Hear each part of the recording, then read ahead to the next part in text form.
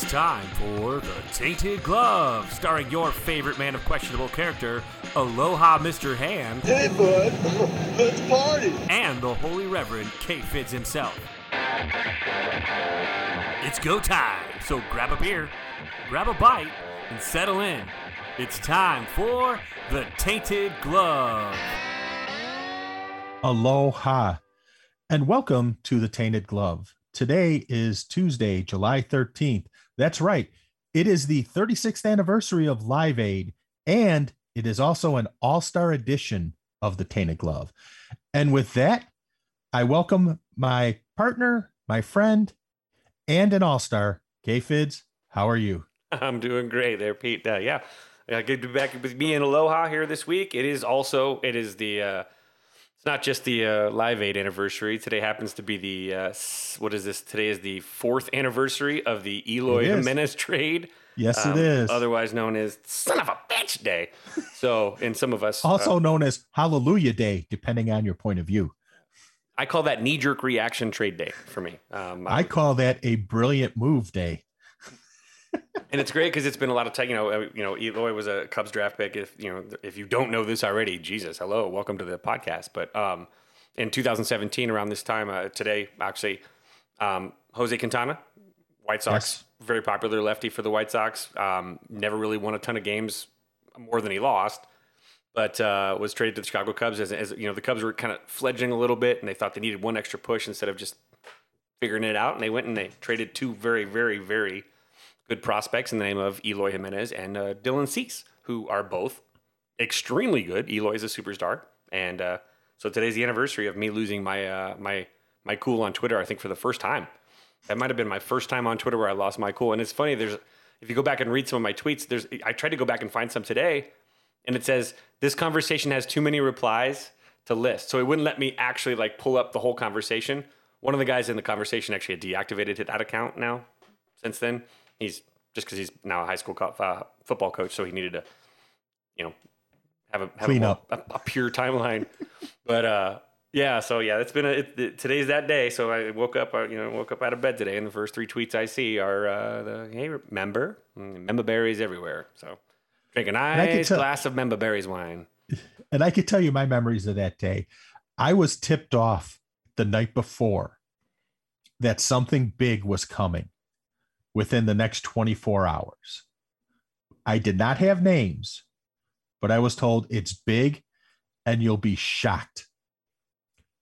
And when the news came down, I actually called in sick that day at work just because I knew this was coming, and I wanted to listen to local sports, and I wanted to listen to MLB Network Radio just to hear the reaction of it.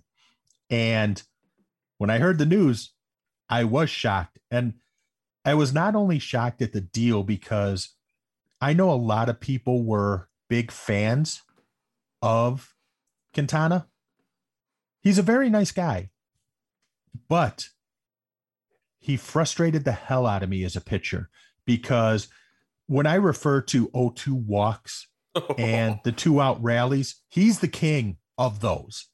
I cannot tell you how many games I sat at and watched him where he would get through the first 2 outs in an inning, generally the first inning, on about 7 pitches. And you're like, this is great. He's cruising right along.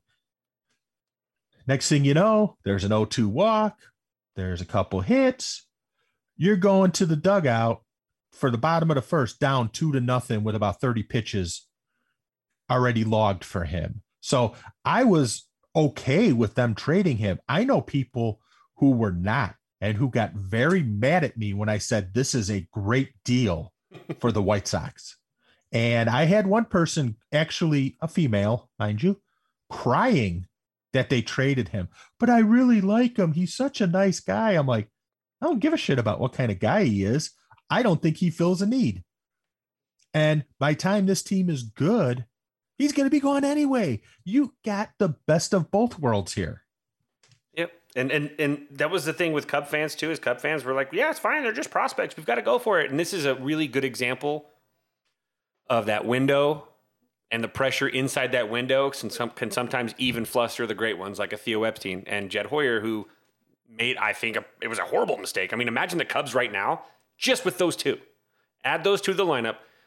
I don't think anybody's worried about trading anybody at this point. If they had Eloy, and I'm sure Eloy would have probably, I don't know if he would have banged through the brick wall at Wrigley if he was out there one day. He'd have gone through some, but having those two guys at Wrigley and having those two guys with the Cubs right now, where the Cubs are at right now, there's no chance that this window is closing as fast as it's closing right now. I don't think Eloy is, I think that Schwarber would have been trade bait. I think, you've got so many things that would have happened as he developed into this great ball player that he is. And so it's a bummer, but drafting is one thing. We talk about Eloy. Eloy was an international signing. And so what just happened recently, as of last couple of days, which we can talk about our opinions on doing it during the All-Star weekend as well. But the Major League Draft took place. So this weekend was a really awesome weekend for a lot of baseball players around the country, young aspiring, young potential future major leaguers, and potential future batting practice throwers too. But the White Sox and potential future trade chips. Correct. And it was really interesting too, because the Cubs and the White Sox back-to-back picking every single time. So it was kind of fun it was like bang, bang. And we were, Cubs fans and Sox fans, Chicago was able to get these results almost on top of each other. And it was almost like if the Cubs screwed it up, it's like that dude in the fantasy draft where you make a bad pick and then they pounce on like, ha, idiot. I was totally going to take Nick Chubb and you took, I don't know. I'm trying to think of it. Antonio Brown. Ha ha, stupid. I always think of, using that example, one scenario in a fantasy football draft I was in the mid 90s. And this is when running backs were, if you didn't draft a running back in the first round, you were an idiot. So the guy had the first pick overall, and I had the second pick.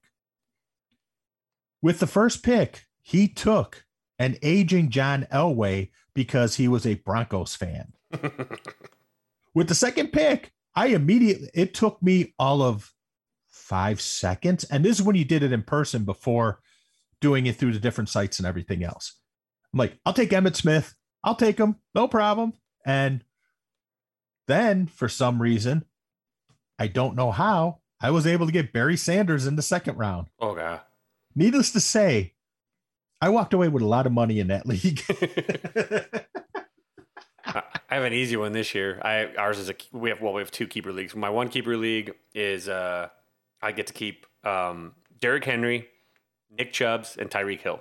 I don't know how I got those guys. I think Chubbs and Nick Chubb and Henry were both undervalued, and Tyreek Hill was overvalued. But I think I went Derrick Henry in the previous year. I went Derrick Henry in like the 9th pick, which I thought was fair. And then I got Nick Chubb on that turnaround, and then I got Tyreek Hill at the beginning of in the 3rd round. He kind of had fallen because he had he had a kind of a down year. So last year, obviously, or 2 years ago, or was it 2 years ago that he had the down year where it was like he was. It was 2 years ago, yes. So got that value out of the pick that this past year, and so this year I'm going in. By the time I draft in my first pick in the fourth round, I'm going to have Nick Chubb, Derrick Henry, and Tyreek Hill. And my other league, right, wherever you draft a guy, as long as you don't trade him or cut him and he's on your roster for the entire year, you get that guy in whatever round you drafted him in. So then you get to, when you pick your rounds, so like for me, for example, in that league, I drafted McCaffrey first last year overall because I had Nick Chubb in like the 7th round. So I was like, yeah. So this year in the draft now, we have 12 picks. So I'm waiting for my turn to choose where I want to pick. And of course, if I'm going to take someone like McCaffrey with my first round pick, I want the 12th pick overall. Like I want to just deepen the first round as possible. And then that come around. And then of course you find your sleepers or whatever. So I'm actually pumped for that one too. That's a weird, interesting, that's a PPR league too. So it's a little bit, he's great in that league. He's a juggernaut, but quarterbacks really rule that league. So, and for those people asking why the big difference between, and again, we're talking about mid to late 90s. Football was a totally different game back then. And it was a running back driven league back then. And the scoring in this league was, for running backs, you got a point for every 10 yards and 6 for a touchdown. And there were bonus points for touchdown runs of 50 yards or more, and if he broke a 75-yarder. And this is the year that Emmitt Smith broke that 99-yarder on the Monday Night Football opener. So I was immediately like, this is awesome. But quarterbacks got 6 points for throwing or running in a touchdown, which is a net equal with the running back, but you only got 1 point for every 25 yards they threw. That was the difference in why you wanted to go running back. Mm-hmm. And you got penalized for fumbles and interceptions for quarterbacks and only fumbles for running backs. Yep. And it was the same points, the penalty, based on who it was. Yep. So that just to explain to people why, that seems like such a foreign concept now, because I don't know if your leagues did the 4 points for a passing touchdown compared to 6 for a rushing touchdown either. Like I've been in leagues where it was like the quarterback's touchdown passes are 4 points as opposed to the 6 that a running back gets or a wide receiver gets too, or defense. Exactly. So, well, we got the draft. So speaking of fantasy football, yes. We are getting closer. So we will probably talk about we'll probably have a fantasy football league like we have the baseball league going with the Pinwheels. We'll probably have something like that again. I love doing that. We did that a couple years ago with the Sports Mockery crew together. And we did the Vegas, our Sin City Sports Mockery group out here. That was kind of like the upstart against the Chicago one. And the loser had to take an awkward picture and then. Sort of like your Cubs Sox picture from last year with Zoe. Yeah, correct. Where the chugging at the end of it. And we're going to do that again this year. We'll have the chug bet. So hopefully I don't have to chug every single game. But last year. I mean, the Sox and Cubs haven't played yet, so it's basically still up for grabs. 0 for 0 with 6 games to go. And I'm not going to be doing it after a wedding or at a wedding this time. Last time I was at a wedding. So I do remember that, by the way. I had to pay my penance at the wedding. So, the draft happened. Paid your penance the next day. Yes, that did definitely happen. So the draft did take place. So, I mean, a lot of things happened. And, the Cubs drafted, was it 20th overall? Was that the 21st? And the White Sox were 22nd. Correct. And so with the New York Yankees at number 20. And I know that the Yankees swooped in and took the guy you were really interested in with that 20th pick. Because I remember as soon as I heard it, I sent you a message just sort of like, that kind of sucks, doesn't it? Oh, yeah, it's Troy Sweeney, Eastern Illinois University, shortstop. Probably a guy that projects more as a third baseman or a second baseman. Left-handed bat. I loved him. And the Yankees came in. I was flustered. I was in Minnesota. I was on a trip. We were driving back from some breweries. We've been at the breweries, bouncing around trying some, different brews. And as soon as Sweeney was taken, I think the Cubs could have probably drafted Mike Trout, and I probably would have flipped out because I was so dead set. I was flustered. I was on tilt, and so the Cubs took Jordan Wicks, a Kansas State lefty, a guy that the real bad comps. A couple of sites came out really early with some really bad comps. They basically called him a left-handed Kyle Hendricks because he has a changeup. Not really bringing in the fact that he still has he's got a big frame. He's 6'3", 220. He still hasn't hit his peak yet. He could still add some velocity. And that obviously getting in a major league program is going to obviously help that. And they say that his ceiling could be 94, 95 miles an hour. I'll take a 94, 95 mile an hour throwing left-hander that has a fantastic changeup and really good secondary stuff. But this isn't where the comps were. And I didn't know much about Jordan Wicks. I'll be honest. My flip out was the fact that the pick that was available when he was selected was my second favorite pick of the draft. If Sweeney couldn't happen, I wanted a guy by the name of Colson Montgomery, who, as soon as the Cubs took Wicks, was drafted by the White Sox. Ran up and stole that pick. Fantasy draft where you draft the wrong person or you draft someone and you're like, God dang it, I forgot they were on the board. That's what it felt like to me. It hurt my soul. It was like a double kick to the gut. And I think I had to do I got into a couple heated debates on social media, but Colson Montgomery is a freak show. So tell me, again, isn't that what Twitter or social media is for? Heated debates. It's to argue and yell people at people telling you you're an idiot. Mm-hmm. Yeah, absolutely. It's to take verbal abuse and cyberbullying. It's really a training ground for that whole thing. But no, so I mean, when it graded out overall, I mean, both teams went and got their picks, made their now that we've got the draft is over at this point. A whole bunch of things happened. I mean, let's probably jump into the White Sox because we've got some interesting stuff that we can kind of go with here too. White Sox took Montgomery in the first, a shortstop, high schooler, 6'4", 190. And projects as a shortstop in the future. Correct. Maybe you can move him to third base. And the other thing, and I'm going to use the Moneyball old school scout look thing. He looks like a ball player. Yep. You remember how they talked about the one guy having an ugly girlfriend? That means he doesn't have confidence. I don't think that's the problem with this guy. Nope, not at all. Nope. And he's a left-handed bat. Like if you look at some of the footage of him from some of these videos, he has a beautiful but violent swing. He hits the ball hard. It makes a sound when you hear the ball off his bat, and that is something I know some people don't put too much weight into it. There are some guys that when you're walking to the ballpark and you're still kind of getting your way up to the field and you hear the ball off the bat, you're like, oh, there's a player. Where is he at? Who's that player? Because you know that if you hear that, there's a different sound. It sounds like a shotgun blast compared to just the average, whether prep or college player. Even with these downloaded bats now too. So but Colson is 6'4", 190. His value pick or his pick at the value is $3.03 million. So that's not a bad thing to get for someone that's going to probably be as close to, in my opinion, as close to a sure thing as a minimum good major leaguer, maybe even more, in an organization that's, I think, starting to prove that they're really, really getting it figured out. Yes. And to that point, I think the case with the White Sox is they did something that surprised me, but they followed up with something that didn't surprise me one bit. So they went with prep players in the first 2 rounds, that being Montgomery and then Wes Kath, a third baseman out of Arizona who's 6'3", 200 pounds, who was also projected to be a late first rounder as well. And this is the part where it gets interesting.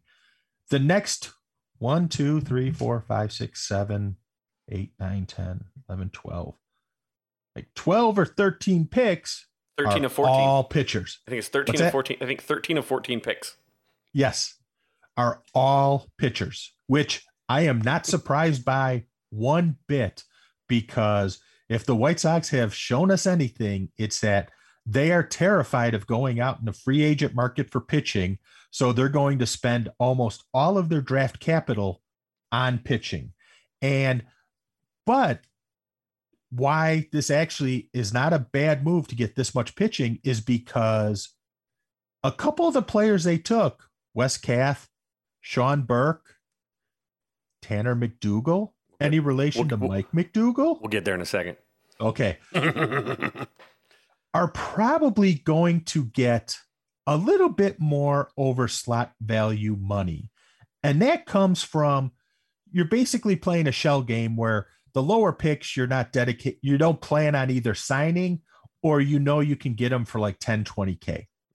So that you can take your bundle of money because you have a limited pool. Each team has a limited pool based on where they draft. So Pittsburgh, who drafted first, has the most money. And then it decreases for each team as you go down the rung. And then you have the Houston Astros, who don't have draft picks, at least in the first couple rounds, because of some garbage can incident. Whoopsies. And oh, by the way, side note,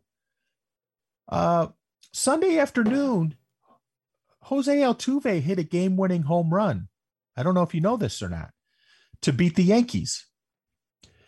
A couple things about that. First, the Yankees had like a 5-run lead going into the bottom of the ninth and let it go away and never brought in Aroldis Chapman, which could mean there's a big problem with Aroldis Chapman for the Yankees, which is huge to watch in the second half. But at the end, when Altuve hit the home run, he got his jersey ripped off after he crossed home plate. And remember at the end of the 2019 ALCS, when Altuve walked off the Yankees to win the AL pennant, he talked about he didn't want his jersey ripped off because he's shy and he has a tattoo that was being worked on and it wouldn't be appropriate. There was no fucking tattoo on his chest. What the hell happened to it? Where did it go? I don't know. It just magically disappeared. I guess so. Maybe he thought, oh my God, they messed it up so bad, so I'm going to get a flesh-colored tattoo over it. But Peter. Sorry, I had to vent that just because I found it so ridiculous. And people are going, well, you should worry about the fact that you gave up the home run. I go, no, to me, this is evidence, plain and simple, that he was wired. Yep. I mean, I'm not going to put it back. Again, you're pushing the limits as much as you can with those guys. I mean, and their lack of contrition is just, it's double down on the lie. It's like Roger Clemens when he got busted with steroids.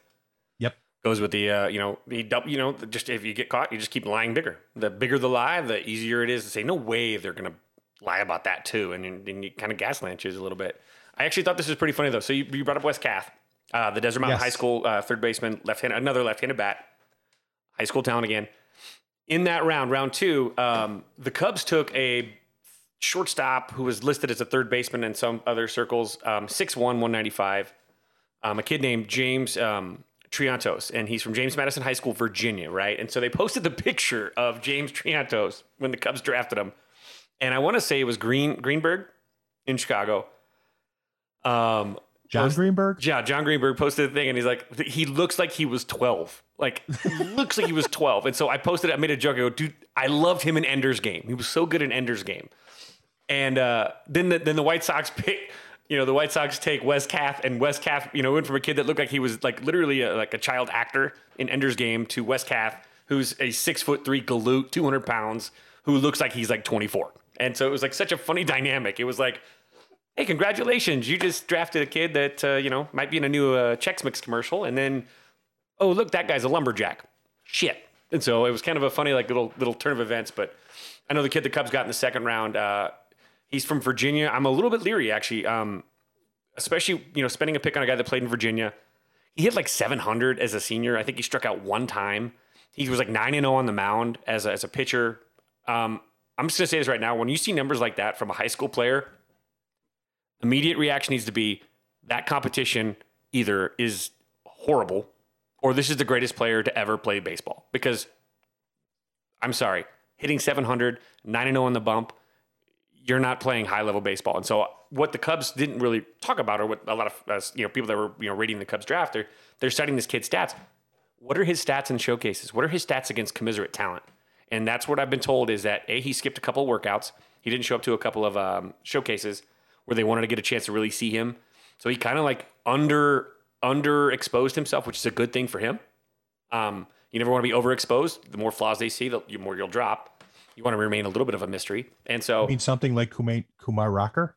Yeah. And a couple kids and a couple of scouts, I spoke to 2 scouts here that showed some general concern about the lack of competition that he played. The same concern, the Wicks concern was just, again, the velocity thing. Having a great changeup is nice, but again, can you break window with a fastball? If not, this is a game for heat right now, and you need some velocity. Kyle Hendricks is 1 in a million. For every Kyle Hendricks, there's a Zach Davies. So, that's not a great thing to kind of have that. So that's why I'm glad that Wicks actually, the more I looked at it, was much better than I thought. And he went to Kansas State, so he's more, he's going to fill out a little bit quicker. But then the Triantos kid doesn't have a lot of numbers against like quality talent. So I don't know. And there's a concern that his swing is too long, that he gets his arms too extended, and those are tweaks you can maybe make, but he seems like he takes a long time to get out of the batter's box too. He swings. I mean, his first step out of the box is real slow. Now he's quick on a jump. His quick twitch, leading off from first looked good, but out of the box, he looked slow. He looks not slow like as a runner, but it looked like it took him a while out of a swing to get going. And that's going to be problematic on a lot of time. Getting out of the box, that 1 or 2 steps might hurt you. So he might need to paper off his finish a little bit on a swing. So with that said, the Cubs went in the third round. They took another kid from the IMG Academy, actually an Illinois kid, I believe. He's actually from Illinois, even though he's listed as Florida. I think he was from, oh goodness, hold on, maybe I'll go up and pull up his number. They don't have his like stuff. He's from Illinois. Went down to that IMG Academy. He's a pitcher, a lefty. So the Cubs got another lefty. So they drafted 2 lefties with their second and third pick. I want this. Go back. There we go. Oh, that's not what I wanted. Thanks. Draft tracker. Whoopsie. There we go. Cubs. And so anyway, he's a lefty. Came out of the IMG Academy. He's a born in 2003, so he's a youngin, high school senior. But he actually was, again, this is a guy that was ranked 179th, and the Cubs went with him in the third pick as a 93rd overall pick. So question marks there, but for that, the White Sox went to with their pick. They went with Sean Burke, who was a 6'6" freak show from Maryland. Yes, big righty. Yes, big righty. From what I've read, big power, and I have not really seen anything on Burke, so I can't really speak to it. But from what I've read, big power, big arm, needs to be cleaned up a little bit, but something that they feel they can certainly work with. And he can also get stuff off the shelf for you. Yes, exactly. And put it up there too. There you go. A great guy to have in a pickup basketball game, I'd bet. And then for the fourth round, they went with Brooks Gosween. I hope I'm saying that right. From right here at Bradley University in Illinois. And another left-handed. Another left-handed pitcher, 6'2", 205, birthday of 10/9/98. And now it gets interesting because, 10/9/98, it means he's basically going to be 23 years old later this year, which is old for a draft pick. He almost needs to be like ready almost. Yes, in a year exactly. Or two. You would think this would, in theory, this should be the guy where you give him a couple weeks in double or triple A, and then you bring him up for use at the major league level based on his age.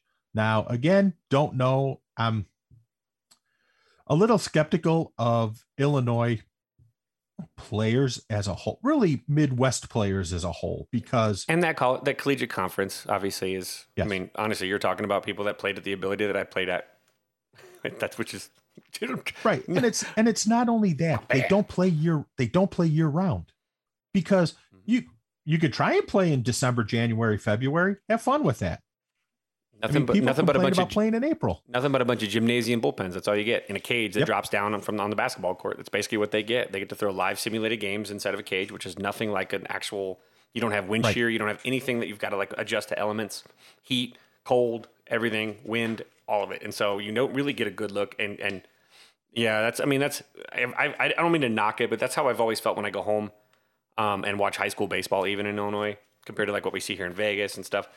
The year-round matters. I mean, Arizona, Texas, California, Florida, hotbeds, freak shows. The high school teams there are college teams. You get to places like Virginia or, no offense, Illinois. You've got good players. They're there, but the development process is stunted, I think, because of their inability to get outside as much as, these other, warm weather places. I mean, Georgia's still really good too. Like, we've got places where the talent will end up congregating too if they're really like diehard baseball people. Sometimes people move for it. Arizona is a perfect example of people that move to Arizona just to get their kids the best shot to be a great baseball player. Like, there are some obsessive parents that moved and took jobs in Arizona just because their kids would be raised up in the Arizona baseball scene, which is second only, or it's behind obviously California, Florida, Texas. I think Arizona, Nevada too, is probably the fourth of those, right? And so, but they're all really close. I mean, you go play in the Lions Invitational Tournament in San Diego every year, like we do. You see these teams. You see like a Harvard Westlake, like that has like three future major leaguers in one roster. I mean, God, our Bonanza roster, we had two future major leaguers in it. You don't see that in Illinois. You see so you'll see a kid go, is that kid going to get drafted? Here in Arizona and California, you see these kids and you're like, oh, that's a pro baseball player. Like, people don't see and know what a real future pro looks like at the high school level. They're looking at their 5'7" little Jimmy and saying, little Jimmy could be a D1er. A D1 player, when you see him. A future pro, when you see him. It's not an offense to anybody that's not going to be a future pro. You can look at someone's athletic ability and their future and their frame and then their projectability and know exactly what they're going to be 95% of the time. And to something you said earlier about, you can tell not only by build, but by how they move on the field. Fast twitch. Not only the fast twitch, but the instincts. Like, I love watching outfielders because you could tell within two balls hit to them whether or not they have it. Right. Two, because you look at how they track the ball, and I always use Luis Robert as the example. I saw him in spring training of 2018. Now, first off, the ball sounds different off his bat, to your point. It sounds like a thunderbolt when he connects. That's part one. Part two, you watch him in the outfield, and it's just natural. There's no forced movement. I always tell people this. Aaron Rowand, as grindy as he was a terrible outfielder. He made up for terrible reads by running his ass off and being grindy. Everybody goes, oh, look at that great catch. It's because he didn't read the ball right off the bat, and he made it a lot harder than it needed to be. And I've been waiting for people, and this hasn't happened yet because last year there were no fans in the stands, and this year he got hurt. But I'm waiting for people to complain that, oh, he's not grindy. And, Luis Robert's not grindy enough. We don't see him hustling. He looks lackadaisical out there. Yeah, because he knows how to read the ball and get to it without having to bust his ass. Correct. And that's the effortlessness of a God-gifted athlete. It's like, how hard is it for a gazelle to run fast or a cheetah to move fast? It's not. But to us, we're like, holy crap. So if a cheetah was going at 80% speed, we would, like, I don't know, the way that we transcribe that, we translate that, it's just different. So like when you see a guy like Eloy, or you look at a Luis Robert, they move differently because they are different, and that's the people think that because it's so easy to them, that it's just them not working hard. And that's even KB gets that a lot, because again, if you're not showing emotion and running around hooting and hollering like a circus clown, apparently you're not hustling, or you're apparently not working hard, or you're just doing it because you're in control of your body and you have full control of your capacity to move and twitch and get to a baseball and break and read, and time slows down for these great athletes. So it's just interesting to see how people, again, judge that. And that point right there is one of my least favorite things that people criticize athletes for. He doesn't look like he's hustling out there. Did he make the play? Did he catch the ball? Right. Did he get there? Did he take a step off? Did he take a play up? No. Then stop. Just because it doesn't look what you think it should look like, doesn't mean it's not effective. And I hate to bash Sox fans a little bit for this, and I'm guilty of this too, to a certain extent, where all you've seen is mediocre to bad for years. You forget what good looks like. You forget what naturally gifted looks like. And you think there are certain players, oh my God, he's, we can't get rid of this guy. We can't get rid of that guy. And we're going to talk about the trade deadline in a little bit. We can't get rid of this guy. We can't get, anyone is available. As I've said before, and I will stick to all time, right now, there are only two athletes in Chicago history who I would say were untouchable. Two. Neither one played baseball, by the way. One wore number 23 for the Bulls, and the other wore number 34 for the Bears. And I've had people go, well, what about Brian Urlacher? Like, okay, Ray Lewis and Ed Reed were better linebackers than Brian Urlacher in his day. But that's where Chicago sports fans get caught in that sentimentality. Brian Urlacher, yes. People were upset when Brian Urlacher wasn't brought back to the Bears because his time had passed. He wasn't projecting as going to be, but like, well, he did what he did for the organization. You don't pay people for what they did. You pay people for what they're going to do. I disagree. You do pay people for what they did. They're called ambassadors. True. And if you're doing that, like, for example, like Chris Bryant was paid like Jason Hayward. I mean, in his first 3 years, I think his total salary was like maybe $12 million he made over 3 years. His MVP candidate season, when he won the MVP, I think he was paid like $500 to $600,000. Yeah, it was like it was like $500,000. So yeah, you want to come back and pay those guys back. Well, if you're a class organization, if they're going to be in their prime, if they're on the downside of it, I hate to say this, but like Anthony Rizzo, you don't pay Anthony Rizzo. You pay him for what he does as an ambassador, but you don't pay Anthony Rizzo like Anthony Rizzo 3 years ago. He's got back issues. He's got these physical limitations. He's showing some of his age now, and he's not that old.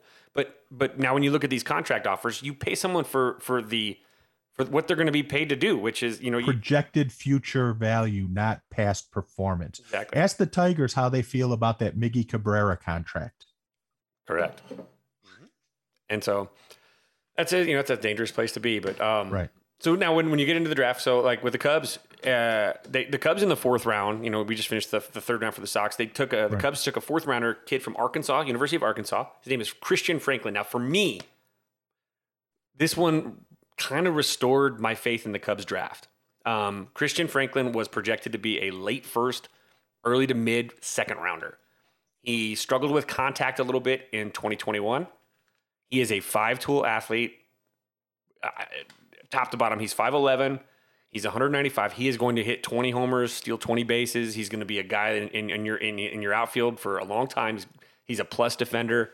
I think the Cubs got a huge steal. I mean, he was ranked as, like I think the MLB app has him at 52nd ranked prospect. He was drafted at 123rd. Fantastic value pick right there. I talked about before we started. I am someone that believes in drafting best available talent, period. Drafting for need is a dangerous, slippery slope where you're basically going to miss someone that's special because you were too busy looking for a left-handed starter out of the bullpen or a left-handed starter, for your rotation, or a middle reliever out of your bullpen. If it's the best player available, you strike. And so Franklin dropped, and this one was huge because this kid has a high upside, and he could be one of those players that if they really grow into who they're supposed, could be projectably, especially with getting that contact short up. Holy smokes, the Cubs outfield will be very good with him, Brennan Davis, and then some of the other younger ball players that are coming up for the Cubs right now too. So this is a huge one. The Drew Gray kid, again, that they drafted in the 3rd round could be very good too. He's a left-handed bat. But so that's the 4th round for the Cubs. And then we go, we did Bowen and the Bradley kid we talked about. So, all right, let's talk about it. All right. In the so 5th round. In the 5th, I have to talk, before you go, I have to say the 5th and 6th round for the White Sox is sort of the family rounds because you get Tanner McDougal in the 5th round, who was from Silverado High School in Nevada. Maybe he knows somebody on this podcast. Maybe he doesn't. I'm sure we'll find out soon. But then in the 6th round, you have Taylor Broadway, who I don't know if he is the child of Lance Broadway or not, a former White Sox 1st round draft pick way back in like 1999, 2000, somewhere around there, who never really panned out. But my understanding is that Tanner McDougal had a coach a while back who happens to be my partner on this podcast. So I will leave him give you the scouting report. Yeah, if you've heard the name Silverado High School out of Las Vegas, Nevada, Henderson, Nevada, that would be because that's where I teach and that's where I've coached for the last 4 years. Tanner's one of our guys. He is a kid. This was a huge pick, man. We had heard that they were kicking the tires. He had just thrown a live bullpen for the Red Sox on the field. Red Sox were really interested. And I've known Tanner, since he was a little mutt, little dude. His dad at the Silverado High School. Okay, so let me go ahead and give you some preface, a little back. Those of you that don't know Las Vegas baseball, okay, if you guys aren't familiar with the Las Vegas baseball scene, which I will say is, in the top 6 or 7 communities, statewide. I guess if you want to include Reno, but Nevada itself producing baseball prospects. Southern Nevada, Las Vegas produced prospects such as Greg Maddux, Bryce Harper, Chris Bryant, and the Maddux brothers, if I remember correctly. Mike Morgan. We can go down the list of Joey Gallo. We'll talk about these future White Sox. Hint, hint. But we got this our program, Silverado's baseball program. So Coach Witt, who is we call him Skip. Skip, for me personally, when I met Skip, it was in 2001. I just got out of college. I was a sports writer at the local newspaper here, and I got to know Skip because obviously he was one of the best in town. Now, everyone here in Nevada, Las Vegas, blah, blah, blah, talks about a coach named Roger Fairless. Roger Fairless was the coach at Valley High School, who was the head coach. He won 8 state titles or whatever during or 6 straight state titles when he was a head coach. He was always coaching. He coached a ton of major leaguers like Greg Maddux, Tyler Houston. You can go down this whole list of great ball players, and he won. In fact, Coach Witt was at first a player under Roger Fairless at Valley High School, which was the best baseball school in Las Vegas at the time. So Witt played under him, went to play college baseball, and then played for the Reds organization. In fact, was a second baseman in the Reds organization. Actually, he tells this great story about spring training. He was invited with the big club, and he was turning double plays, turning feeds and throwing to guess who's over standing at first base, Pete Rose. And so, he's talking about Chris Sabo and telling me stories about Chris Sabo, never slept. So Chris Sabo during spring training got a morning job at McDonald's to serve breakfast because he didn't want to sit around. So he actually worked at McDonald's before he would go to spring training and work out with the team. So so Witt, has some really good baseball experience. After his playing days were over, he came back. He actually coached under Fairless for, I think, a second, and then took over at Valley High School where, again, so he had coached Greg Maddux too, like as an assistant. Has a good relationship with Greg, actually, because they're both young guys. Takes over at Valley High School. So he's one of the highest baseball IQ people maybe the highest I've ever been around in my entire life. I have 2 mentors, Coach Witt and Coach Chambers, who was the head coach at CSN, College of Southern Nevada, national championship. He passed away, unfortunately, a couple years ago, which was very, that was a rough little spell. But Coach Witt comes in, and in 1994, Silverado High School is opened. It's an expansion school as Vegas continues to grow and Southern Nevada grows. And so he took over. He was given the job as their first high school coach in Silverado High School. So from 93 on, 94 on, he built this program to be what it was. State championships, countless major leaguer guys that have been drafted or played Major League Baseball, pro baseball, college baseball players. It's knowing that that he just builds this program out, and it's built on character, integrity, hard-nosed baseball, old school mentality. I could tell you a lot of White Sox fans, the younger ones that don't like Tony La Russa, would take issue with how Coach Witt operates. You know, he's not as Tony La Russa-ish. He's different, but he believes in the old school mentality. His hashtag is old school, and he loves it. So he builds this program out, and so Silverado's been one of the best baseball programs in Southern Nevada. The program has never not made the playoffs, ever. In his entire career as a coach, Coach Whitaker coach teams have always made the playoffs. He has never not made the playoffs in his career. And he's obviously a great dude, a great mentor. So in the 90s, one of his players at Valley High School was a young man by the name of Mike McDougal. Big 6'4" galoot. I think I've told the story on here before about how Coach Witt might have come out of the dugout and he saw one of the players had the dude up on the dugout by his throat because the guy didn't hustle during a game, and they were having a behind the dugout after the game kind of conversation. And Witt's like, "Oh, good luck, guys. Didn't see. Have a good day, guys." But McDougal was a big dude. He was a legend here, a local Southern Nevada baseball legend. If you ask people that played during the time period that he was in high school, those people, there are very few of these. Well, if they did it, I hit a home run off of Mike McDougal once. Like it's like basically like beating, getting a hit off one of the best. He was a legend here. He played first base. This is cooler. I didn't know this until a couple days ago. I didn't realize this. As a player in the Cardinals organization and as a professional athlete, he played all the way up to AAA. Mike McDougal was a pitcher, and he also logged 152 games as a first baseman. And just for clarity purposes, this is not the Mike McDougal who actually pitched for the White Sox and Kansas City Royals in Correct. like the late 2000s, the late zeros, 2000s, whatever you want to call it. So we're going to go ahead and take a pause. I'll go ahead and break this real quick. I just got the approval from Mike, who we were speaking of the devil. Mike has he's given me permission to go ahead and let the cat out of the bag. Tanner McDougal is officially signing with the Chicago White Sox. As we're speaking about him, Mike's text came in. That's a random. We must have been on the same wavelength. So Tanner is a Chicago White Sox.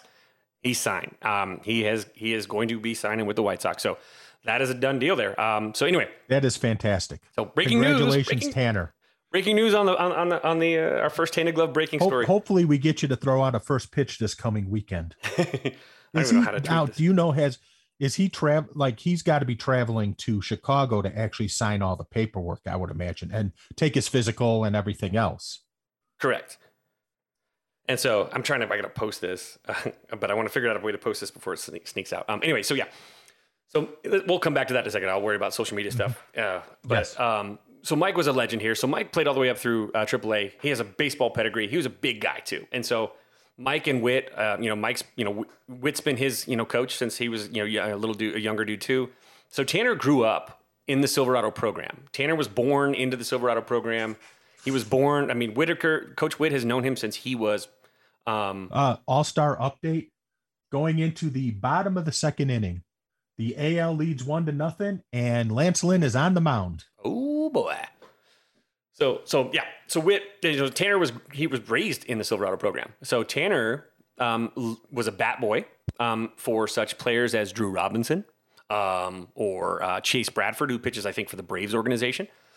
He's been around this organization since he was born. I mean, or this program since he's born. So he's Coach Witt, the Whitaker brothers actually. Coach Brian Whitaker is the head coach.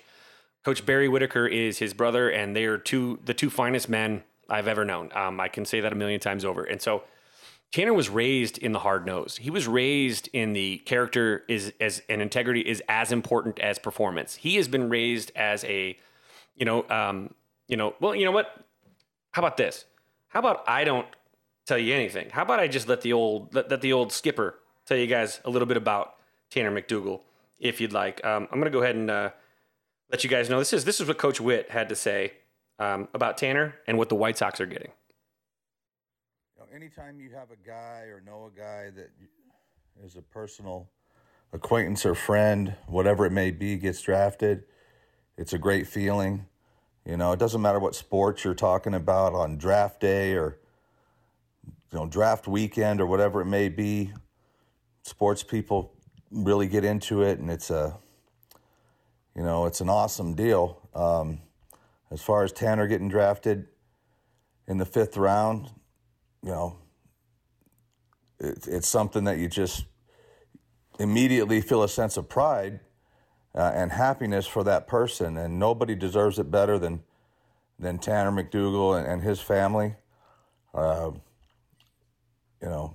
feel blessed to have been a part of it, and all the good guys that have helped throughout his life and his baseball life, and just raising him as a person.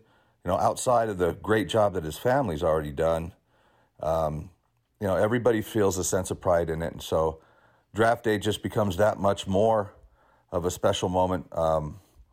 You yourself were a big part of his development. So I know you feel the same way, Kevin. And it's just one of those days where we can sit back and go, hey, we must have done something right, and feel really good for somebody that we love. So yeah, and so that's Coach Witt. Sorry about the duplicate on that one. My phone shut off a little bit, but you're hearing about a guy. That's from the old dog, man. That's from the dude that's has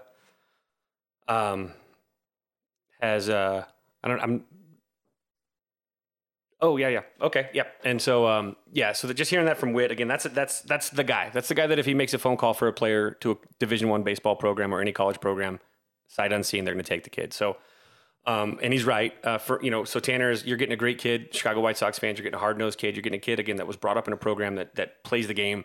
You're going to hear this a ton. Plays the game the right way, respects the game. Now he's a great kid. Let me tell you about Tanner elsewhere. You're getting a kid that is a tall. He's a 6'6" kid. He's got incredible spin rate on his off speed. He's going to fill out as a ball player. He's a 6'6" frame that's going to only get larger. His dad is a big galoot. He's going to be a big guy, like a Lance Lynn size, like a big dude. His velocity is going to continue to increase. He has slowly been building into his frame as he grew as a high schooler and as a young man. And so he's going to only get better from this. And so he's always been around good people. He's got a great support system. His dad, his mom are fantastic people. Like I said, Mike Dukes is incredible. We've traveled with these guys. I've known these guys for 17, 18 years. In Coach Witt's case, obviously 21 years. But it's just incredible to see that that was a huge moment for me to see this, to enjoy the White Sox fans seeing someone get picked, but also seeing the people that I care about have an opportunity to live their dream. And so Tanner, also, by the way, it's kind of ironic. Tanner wears crazy socks. I love it because I used to wear crazy socks in high school. And so it's ironic that the White Sox took him because there's nothing White Sox in his drawers. Everything is a colorful American flag. He's a Cardinals fan, so Cardinals socks. He would wear these socks to practice, and I love the sock game. I love Tanner's sock game. So Tanner's, the Cubs are getting a quality dude who has Cubs. I'm sorry. Was I going to trade him up? I was sorry. Sorry. The White Sox have getting a great dude who has a Freudian slip, I guess. Who really does? He's got swag. He's confident but not cocky, and he and he is going to be a guy that will develop into it. But I it's nice to see my impact on Tanner is minimal when one compares to what Coach Barry Witt, Coach Brian Whitaker, the head coach, Coach Barry Witt, his assistant for decades, Jose Loza, a Silverados pitching coach for 17 years. Jose is, in my opinion, the best pitching coach in the state of Nevada. One of the best pitching coaches probably in the high school level in the country.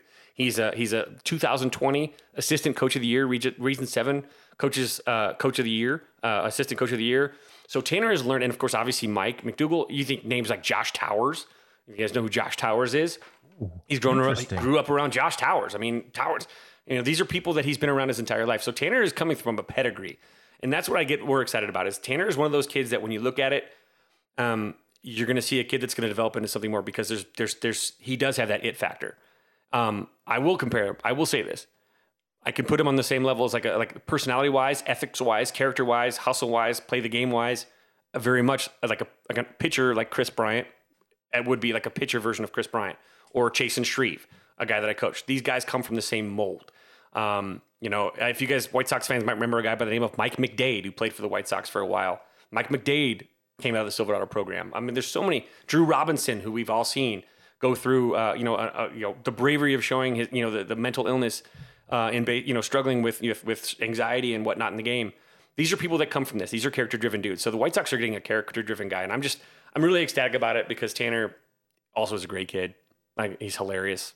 White Sox fans will love it. 108 fans will love Mike and Christy, his parents. They are cut out. They are cut out for the 108. I'll tell you right now. You can tell them that if they're in town this weekend, we will be there, and they're more than welcome to stop by. And the first beer will be on me. And I quote from Dukes,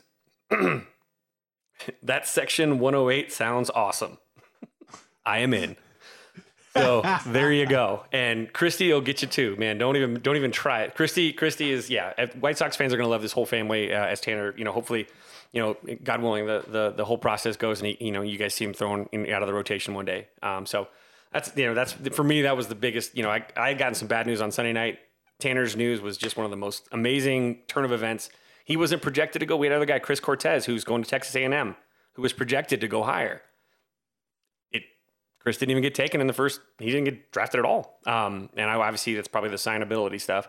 But Tanner, 5th round, and and he signed. I mean, he's a White Sox on this broadcast, which is great.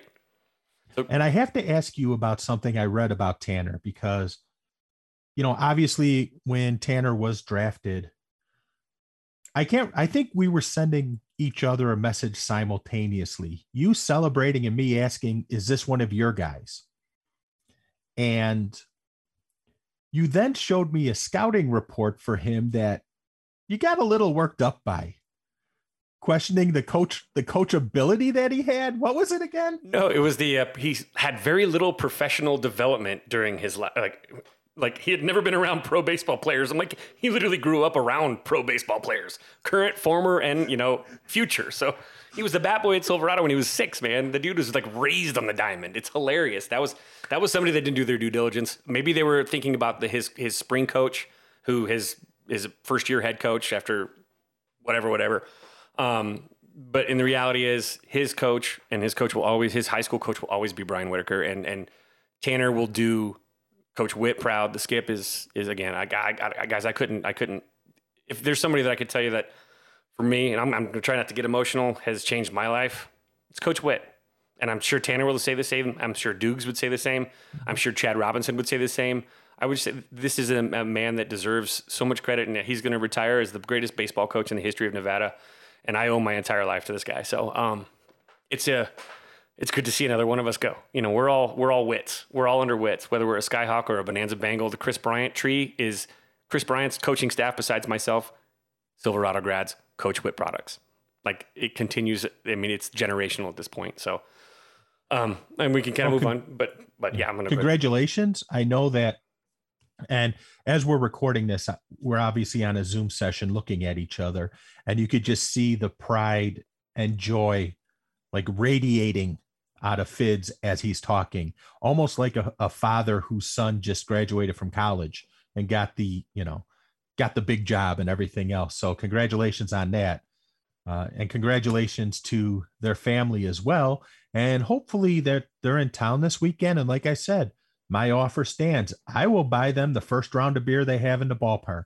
Well, it actually might be the second, because I would hope that they have some champagne or something upstairs when he signs that contract with them. I don't know. Dukes would probably rather crush a whiskey and a beer. Maybe give him a beer and a bump.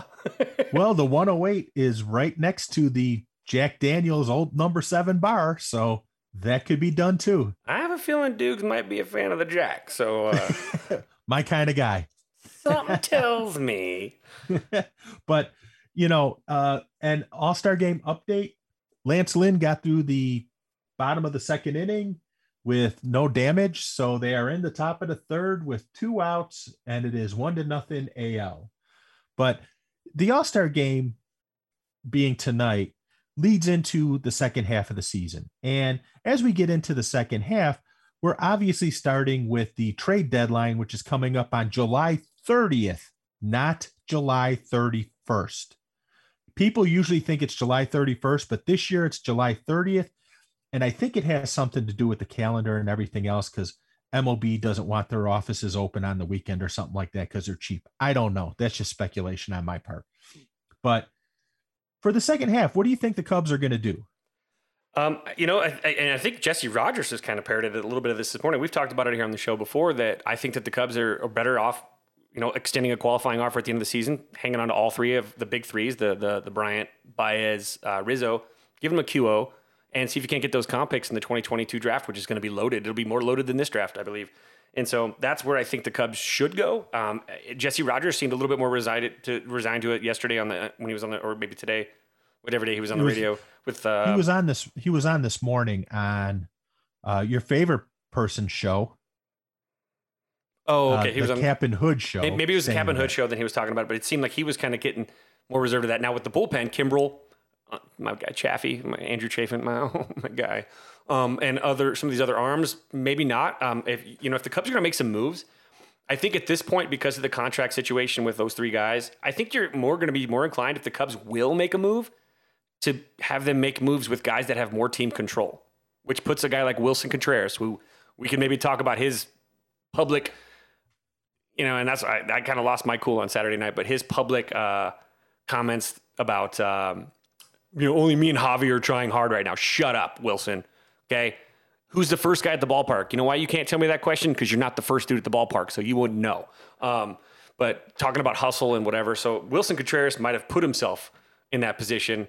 Somebody busted a TV in the dugout as well, a monitor in the dugout. I wonder who that was. And so there's a lot of stuff going on in that. So you're going to look and see the Cubs do a lot more, I think, bullpen guys, maybe even a Zach Davies might end up out. And I don't think they're going to make I don't think the big three will get moved. And so I think they'll take that QO and I think they'll take that, the comp picks, which is like roughly around like 70th pick or something like that, maybe next year. And we see this year what great value you got at 7. If you were the 7th, the overall pick, you had like 70, 71, and 72 or something like that, somewhere in there. Or if you had multiple picks around that area, that's a lot of talent right there that falls to you.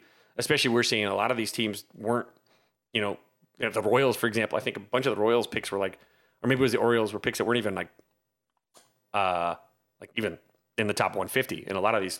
Things. No, wasn't it Cincinnati? Or Detroit. Was it Detroit too? Somebody did. It might have been somebody. Cincinnati had a couple good ones, and so did the Marlins. Right. But and the thing is, to what you're saying, and I think this is something that people don't connect the dots with. In baseball, the business of baseball, not the game, but the business of baseball, it's like trading commodities. You want to buy low and sell high. Right now, there's a couple candidates, I think, on the Cubs that are perfect, that fit that perfectly. And the Cubs could, I'm not saying they will or should, but they could do what the White Sox did after the 2016 season. And would they entertain trading Kyle Hendricks? Because you have him on a reasonable contract for multiple years, and you might be able to get great value in return for that, similar to what the White Sox did with Chris Sale in getting back Kopech and Moncada. Right. And again, I think people need to understand, you're not saying trade the player for the sake of trading. It's all about buying low and selling high. It is that simple. Uh-oh. Whoops. Put the All-Star game on. Sorry about that. And that's the thing is, and there's a lot of people that are like, the same thing with the Chris Bryant thing, or even the Javi Baez. As much as I get frustrated with Javi, the value is too much to just trade someone to trade someone. Like, just cause? Like, no. If you're going to trade for a bunch of mid to low level prospects, or you can get one or two really good selections in a really talented draft, wouldn't you take the top part of a really talented draft over some kid that was drafted like 3 years ago and has been hitting 180 for 2 or 3 seasons and hasn't figured it out yet and take a gamble? The gambles that you don't have, you know what Chris Bryant's going to be. You know what Javi Baez is going to be. You know what Anthony Rizzo is going to be. You offer those guys a QO or maybe more, and it gives you time to like negotiate with them in the offseason, and you could maybe keep one or two of those guys. I hope the Cubs keep KB. Obviously I'm biased, but He's the most valuable player on the team, and he needs to be around, especially for these younger prospects that are coming up eventually. Javi, I think you can get a better shortstop next year on the free agent market if you're willing to pay. Trevor Story, you can get maybe even a Seager. You can find somebody that I believe would be an upgrade over Javi. I don't think you're going to, but I used this example the other day. Think about the Chicago Cubs and how miserable it's been over the last 60, 70 years at third base for the Chicago Cubs. There have been 2 good third basemen prior to Chris Bryant in like 60 years. Ron Santo and then Aramis Ramirez. And other than that, it's been the Mike Olts, the Luis Salazars, the Vance Laws, you can go down the list of it's a graveyard. It's like the Chicago Bears in the quarterback spot. And now imagine if the Bears, I'm going to use this as a perfect example. Imagine Justin Fields pans out and becomes an MVP, wins an MVP like in year 2 or 3. The Bears win the Super Bowl. He's an MVP, and then his contract time comes up.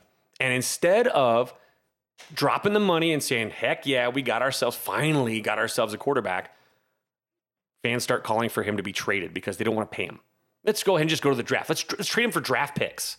Trade him for draft picks. We finally got our quarterback. Now let's trade that quarterback for draft picks, and we'll do it all again for another 60 years. This is what I compare the Chris Bryant situation to. You have the third baseman you've been begging for more than half a century, and now you're willing to let that person go because you don't want to pay them fair share and somewhat below market for a no trade clause, wink, wink, nudge, nudge, and you're going to trade them for prospects for teenage kids that may or may not pan out. It doesn't make any sense to me. But that's where. So I think that hopefully the Cubs were moving. They're going to move their bullpen guys, which will make it a little bit more difficult to win in the end. But there's younger guys, younger arms in the system that are starting to develop can maybe come up. Brennan Davis in the Futures game on Sunday hit 2 jacks. Kid's a freak show. He'll be coming up pretty soon. He's an Ian Happ upgrade. Maybe Ian Happ needs to go. I don't know, but he has team control and a Morale blend coffee. And so, and a podcast actually is a really good podcast. But anyway, so that's where I think the Cubs are going to be moving more arms than any of these guys or team control guys. So that's where I'm going. What do you think about what the White Sox are going to do? Well, what do I think they're going to do versus what I want them to do? Because those are 2 vastly different things. What I think they should do is they need to address second base. I think that's a universal feeling everyone has. And there's a couple candidates out there that people keep talking about. Eduardo Escobar and Adam Frazier. There's pluses and minuses for both players. The plus for Escobar is that he's a plug-and-play piece who's gone at the end of the year. He's a free agent at the end of the year, so in theory, you shouldn't have to give up that much for him. And you leave second base open for Nick Madrigal starting next year when he is supposed to return. The minus is he's just there. I don't know necessarily if he's an upgrade compared to what they have. Now, you have Adam Frazier. The plus is he's having a career year, and I'd like to have the mojo going with him. The minus is he signed beyond this year, but I think it can be determined to be a plus too, because Lurie Garcia is a free agent at the end of the year. You could take Frazier and move him into the Lurie super sub, Swiss Army knife role next year and have Madrigal play second. And if Madrigal's scuffling, you could plug Frazier right back in there. It's not a problem. So I think what could be a minus could also be a plus. Now you have to factor in the business aspect of it too. Do they want to invest in a Frazier because of the roster they have and because of the extra year on the contract? That's the question I have. What I would do, to be honest with you, is I would invest in Escobar, as weird as this sounds, because I would use that savings to invest in other areas as well. You absolutely get another pitching arm in the bullpen. Get another arm without question. You never have enough arms. And to be honest, if I'm the White Sox, I do call the Cubs and ask them about, separately, mind you, not together, what about Kimbrel? Wouldn't Kimbrel and Liam Hendricks look like a great 1-2 combo in the 8th and 9th inning? You want to talk about lockdown. You possibly are getting to 20, 2014, 2015 Kansas City Royals, 6 games and here comes the bullpen and it's over type of territory. And I would ask him about Contreras too. You got a hole of catcher right now.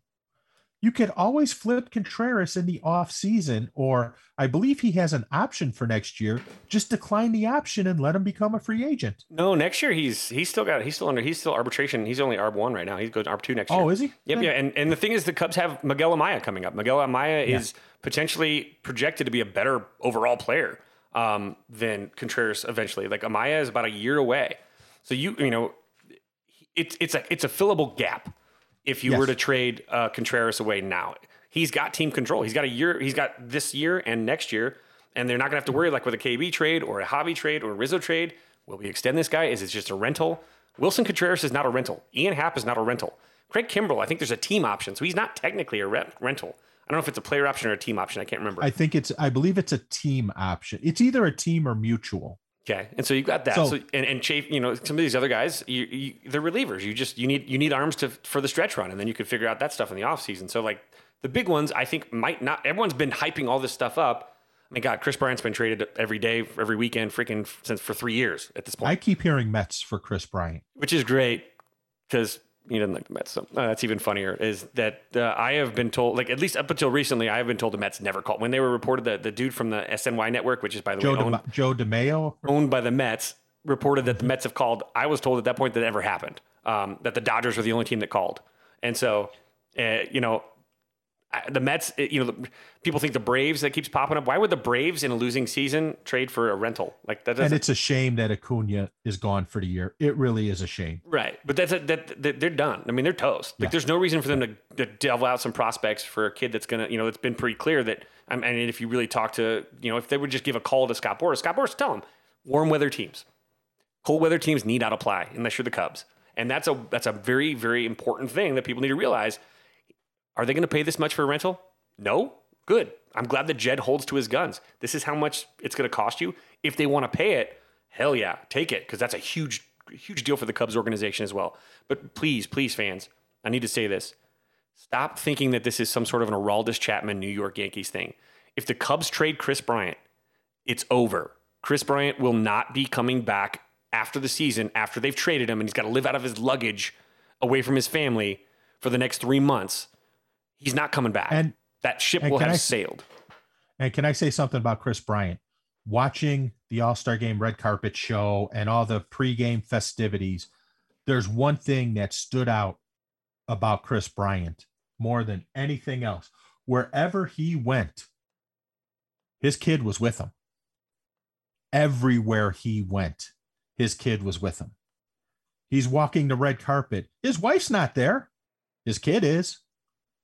And he's walking around like the proudest dad in the world with his kid, which tells you he wants to be with his kid.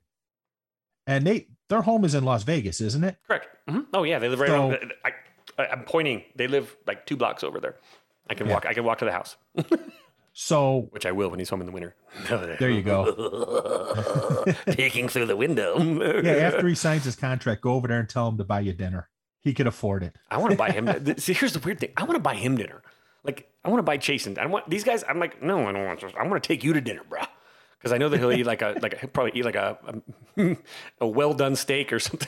No, he loves pizza. I think I remember we missed Graziano's, which is a local pizza joint that he used to love. That was over in Spring Valley. It's no longer there, but I know that was one of the places we went when he beat his dad on a bet. He got to pick the pizza place, and it was Graziano's. Rest in peace, Graziano's. Yeah. And there's a couple other things I'll say about the White Sox and the trade deadline. Fans are already starting to fall into this trap. I urge you, please don't. Well, if we get Eloy and Robert back, that's better than any trade we can possibly make. Don't fall into that trap. Nothing is guaranteed. Eloy's not here yet. Luis Robert has not even started playing yet.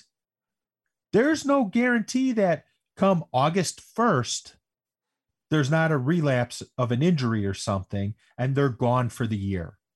And even if they make it back, you can still strengthen the team. So stop with the, oh, that'll be the best acquisition we can make.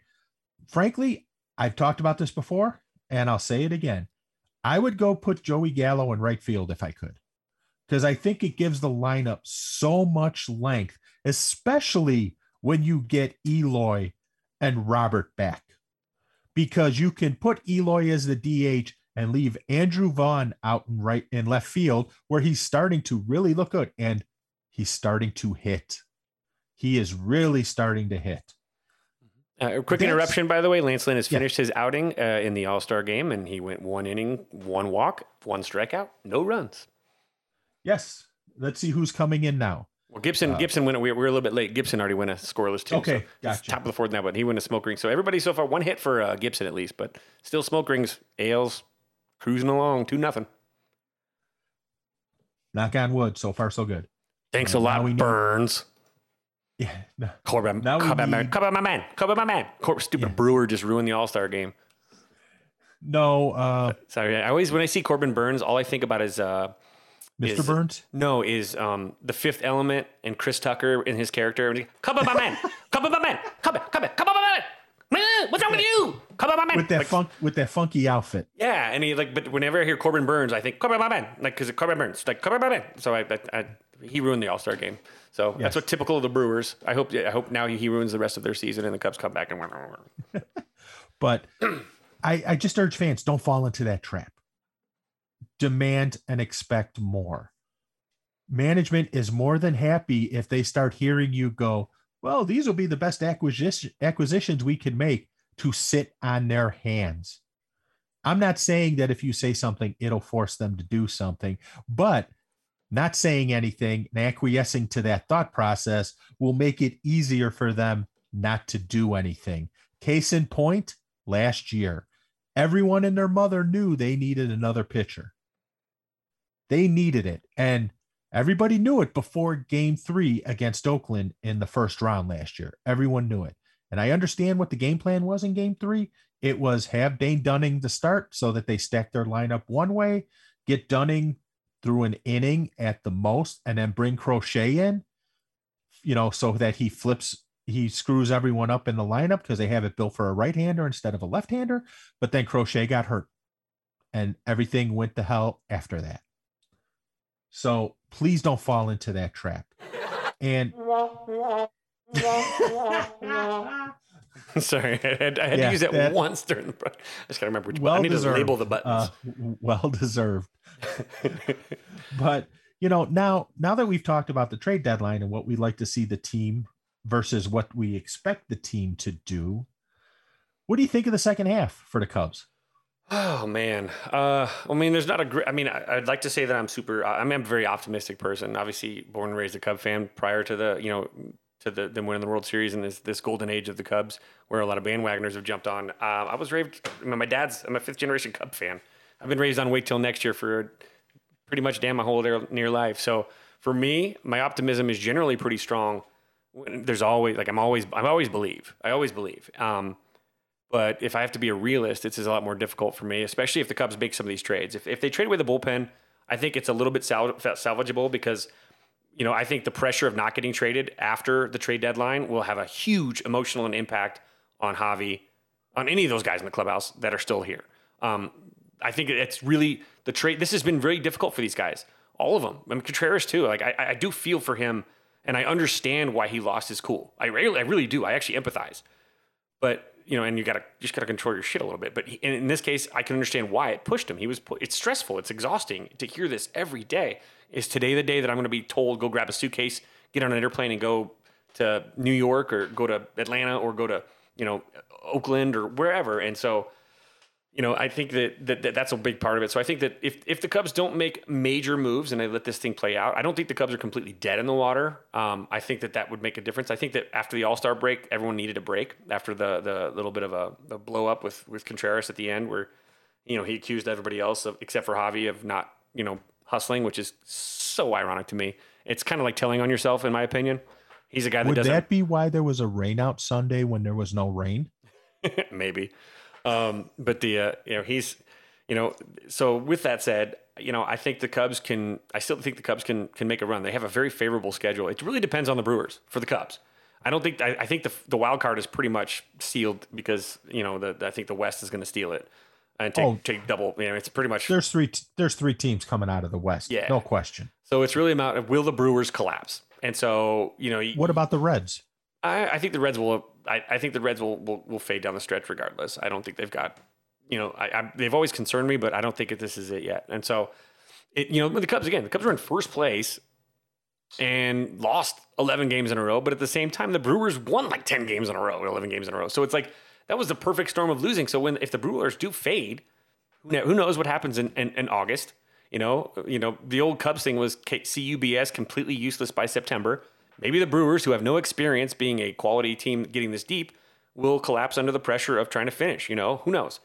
Still a lot of games left. There's still 70 some odd games left. There's a lot of baseball left in the season.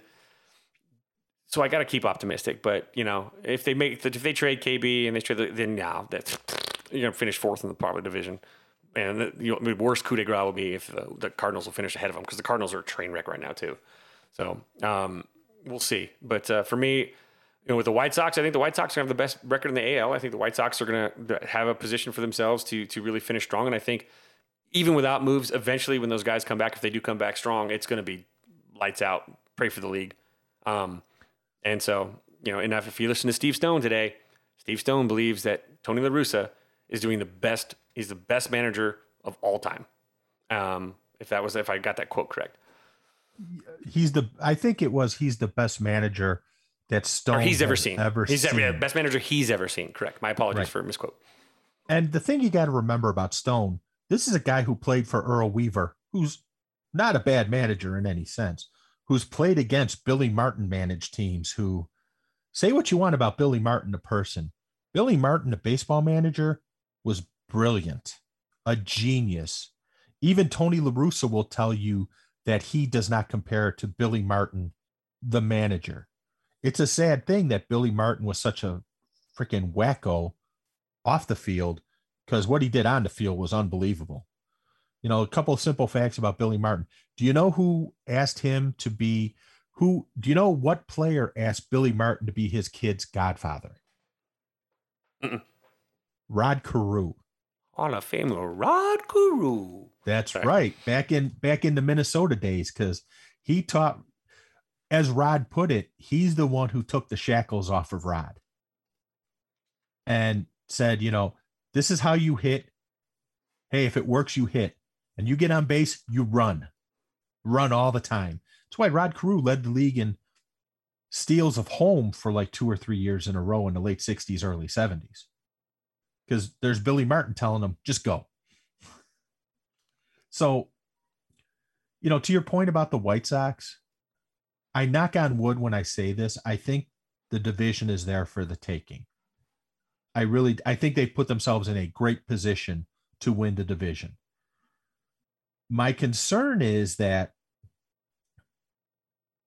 if they don't have the great manager in Tony La Russa, I know people are going to be pissed about this statement.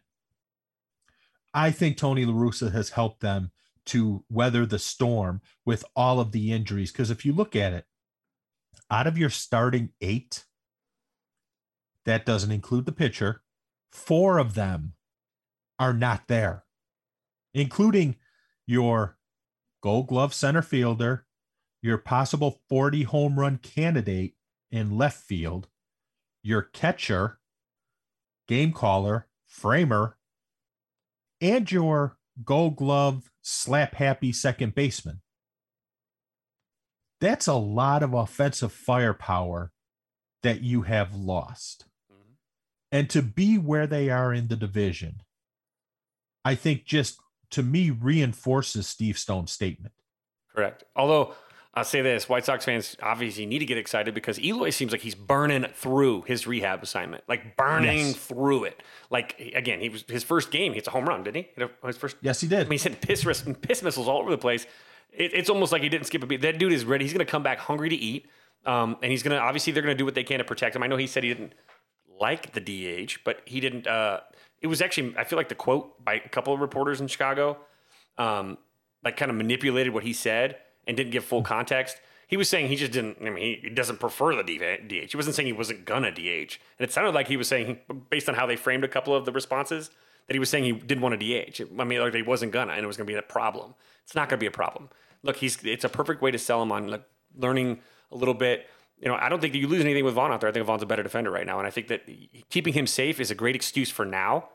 And working with him now, giving him reps every day, pre-game, even post-game, building this kid out and teaching him how to maybe be a little bit safer out there, prepares him for next year, and then you worry about next year. At this point, you don't have too many mouths to feed, but you don't also want to make sure that you're doing what's best for the players and their safety, even when they don't agree with you. Sometimes it's being the adult in the room and saying, "Look, bro, we're gonna keep you safe. Just go rake and just rake and get going." And I think your statement about being the adult in the room is so key, because I think there's a certain set of White Sox fans who don't understand that you don't need to be the best friend in order to have people do the job. You know, I've managed people, and the one thing I always made sure that I did, or in this case didn't do, when they were going out for drinks for happy hour and stuff like that, I didn't go, for the simple reason they need that time. That's their time. They want to spend the entire time venting and bitching about me. Go for it. I don't need to be there for it. And I don't need to be your friend. I'd rather have you respect me as a leader, as a manager, than call me a friend. Because if I'm your friend, you might try and get away with more things than if you respected me as a leader. And I think that's what people need to understand about Tony La Russa. Tony La Russa doesn't care if his players like him or dislike him. And anyone who, I still hear this argument about Tony. He can't relate to today's swaggy player. Well, let me tell you, Tony La Russa managed, perhaps, I would say, the swaggiest player in baseball history in Ricky Henderson.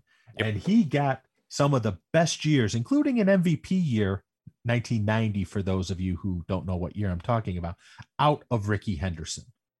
So saying he doesn't relate to today's swaggy player and all that other stuff is ridiculous. Here, let me just I'll even touch on it even a little bit more. You know, today he was asked this. Here, listen to this. Listen to this. Honestly, a lot of people on the outside wonder, would this work? Why is it working? Tony let us do, let the players do what they want to do. As far as, once we step between the lines, what we're going to give them. Such a great, a legend. Why would you want to learn from a guy like that? So he put us in the best spot to be successful, and, he's definitely leading us. So that's Tony La Russa saying that Tony La Russa is a legend. Why would you not want to learn from a legend? Tony La Russa puts his Tim Anderson saying that. Yeah, and putting yourself in a position, he put you in a position to succeed. Like, so I mean, we've heard it from Jose Abreu. We've heard it from other guys, and people were, we just toeing the company. Tim Anderson had all the time in the world to just go ahead and just rail. It's the All-Star game. He's got the best platform he could ever have. No, you know what he does? He talks about his head coach. That tells me a lot about Tim too, but it also tells me about what's going on in that clubhouse. That's a clubhouse. Why do they call it a clubhouse? Because it is exclusive. You have to be a member of the club to be in the clubhouse. And guess what? None of us are in the clubhouse. So speculate all you want. That clubhouse, what happens in that clubhouse, stays in that clubhouse, and that is the end of it. So if they say that it's good, it's good. Okay? So now either Tim Anderson's a liar. You want to call Tim Anderson a liar? Do your best. I dare you. Try to actually tell him to his face. Or accept the fact that these dudes like the dude. And again, old dudes fit well with young dudes. The joking and the fun stuff, like, again, you have no idea what this guy does in the clubhouse and why he is such an effective motivator and leader of men. Talk about his strategy all you want. Doesn't matter. He keeps he is the keeper of the unit. Whereas Tim Anderson is the straw that stirs the drink. Tony La Russa's job is to be the glue that binds them all together as one. And you hear it from Tim Anderson. He's done that because he lets them be themselves. I completely agree with you. And it just amazes me, because I've seen on Twitter where people say, oh, the manager doesn't mean anything, but he keeps setting out these stupid lineups that aren't optimal. Well, if the manager doesn't mean anything, how can you complain about the lineups not being optimal? It's no matter what he does, it is La Russa derangement syndrome. There's a certain set of White Sox fans no matter what he does, they will never accept him. And I get it. You may not agree with things that have happened in his personal life. You know what? I don't either, to be completely honest with you. But he did his time for his crime. He faced the consequences. Now you can argue that maybe there was a payoff. I would not necessarily disagree with you on that. Oh, bail. But he did his fines. Time. Yes. And I want to read to you another quote. This one from Adam Engel. And this was sent to me late Sunday night by our friend Willie P. Friend of the show, Willie P. Tony is very much about winning, Engel said. The way he talks, manages, everything he does has just that feel of, I want to win tonight and I want to win at all costs. That's a huge part of our team. We started building that culture, and now that he's part of it, his personality suits us incredibly well. Now, if you were a player who was unhappy with Tony La Russa in the dugout, you would say something like, oh yeah, he's a good manager. Because Lord knows, I've been asked about managers I've worked for, and my tone in my response is different based on how I felt about them. Because if I like the person, I would say stuff like, oh, real asset to the team, listens to input from everybody, blah, blah, blah, versus, oh yeah, he's a good manager. So you could tell in the tone the players are taking that they like him, because they wouldn't be as profuse with their comments if they didn't. Case in point, look at the feedback that Dallas Keuchel gave about Ricky Renteria last year, and compare it to what you're hearing from a lot of these players about Tony. That's the perfect example. Dallas Keuchel, yeah. Oh yeah, he was the manager. Dallas Keuchel was tweeting as soon as Ricky was fired saying, oh, there's a job opening, thinking his buddy was going to get it, but that turned out to be wrong. But I think the Sox in the second half, if they can get those players back and add and bolt on pieces, I think they can make some noise in October. I really do. So not to totally change the subject, but I'm seeing a clutchpoints.com trade, a proposal for KB from the White Sox. That's DJ Gladney, who's the White Sox fifth ranked prospect, and then Bailey Horn and Andrew Dahlquist, who are 17 and 20 something. That ain't going to get it done. Just as an FYI, that's not going to get it done. I'm just saying the ask. That's not going to happen. That's not what you're going to need. Gladney, and you're going to need somebody else in the top 10, and then maybe someone in the early teens. You're going to need a Kelly at least in there. You're going to need 2 top 10s and 1 mid teens. That's what you're going to need. Now, again, am I saying that that's the proposal for? No, that's a bad trade. The White Sox shouldn't make that trade. But that's what the Cubs are asking. The White Sox should make the trade you proposed. I would be driving them to the airport if that's what the Cubs wanted for Chris Bryant. Correct. What I'm saying is, yeah. So if you want the Chris Bryant trade to happen, it's going to be two top 10s, probably 1 top 5, 1 top 10, and the 1 top mid teens. People ain't going to will that ain't, and if I'm a White Sox fan, that ain't worth it for a rental. We have no guarantees. And I'm telling you right now, this offseason is going to be an interesting offseason in general. But you think you're crazy to think that the Oakland Athletics, who are soon to be possibly the Las Vegas Athletics, aren't going to do whatever they can to secure the local Las Vegas boy and bring him back if they were to make that switch? There's even talks that the Athletics are going to play in the downtown Summerlin ballpark where their AAA team plays right now, secure that temporarily, playing under the 17,000 people until they can get the stadium built, which will only seat 20,000. I mean, we've talked about it here too, but remember how I said that you should not have it shouldn't be a 50,000. It should be 25 to 30. They are talking about it. They're going to keep a line like Vegas always does. And so you're going to have 20,000, 25,000, 30,000. So there's a talk. So that would be, you're getting a lot of people to negotiating with the Dodgers, the Padres, Mets. Fuck off. Sorry. And I have to say, Sox Machine, Josh Nelson from Sox Machine tweeted something earlier today, an article from the San Francisco Examiner, I believe it was, that his comment was, after reading this article and hearing Rob Manfred's comments, and I don't know what they are, that he was convinced that the A's are going to Oakland. And somebody else responded to it saying, well, what about Portland, Oregon? I hate to tell you this. Right now, MLB is not going to put anything in Portland with all the stuff going on there. That is not a political statement. That is a business statement. They don't want to go someplace with stuff like that going on because they don't want to get sucked into it on either side. Well, I'm sorry. I was just reading. I'm reading the comments from the trade that nobody ever wants to give away the good ones. They always think that teams are just gonna be like, "Hey, give me your 39th ranked prospect for Mookie Betts."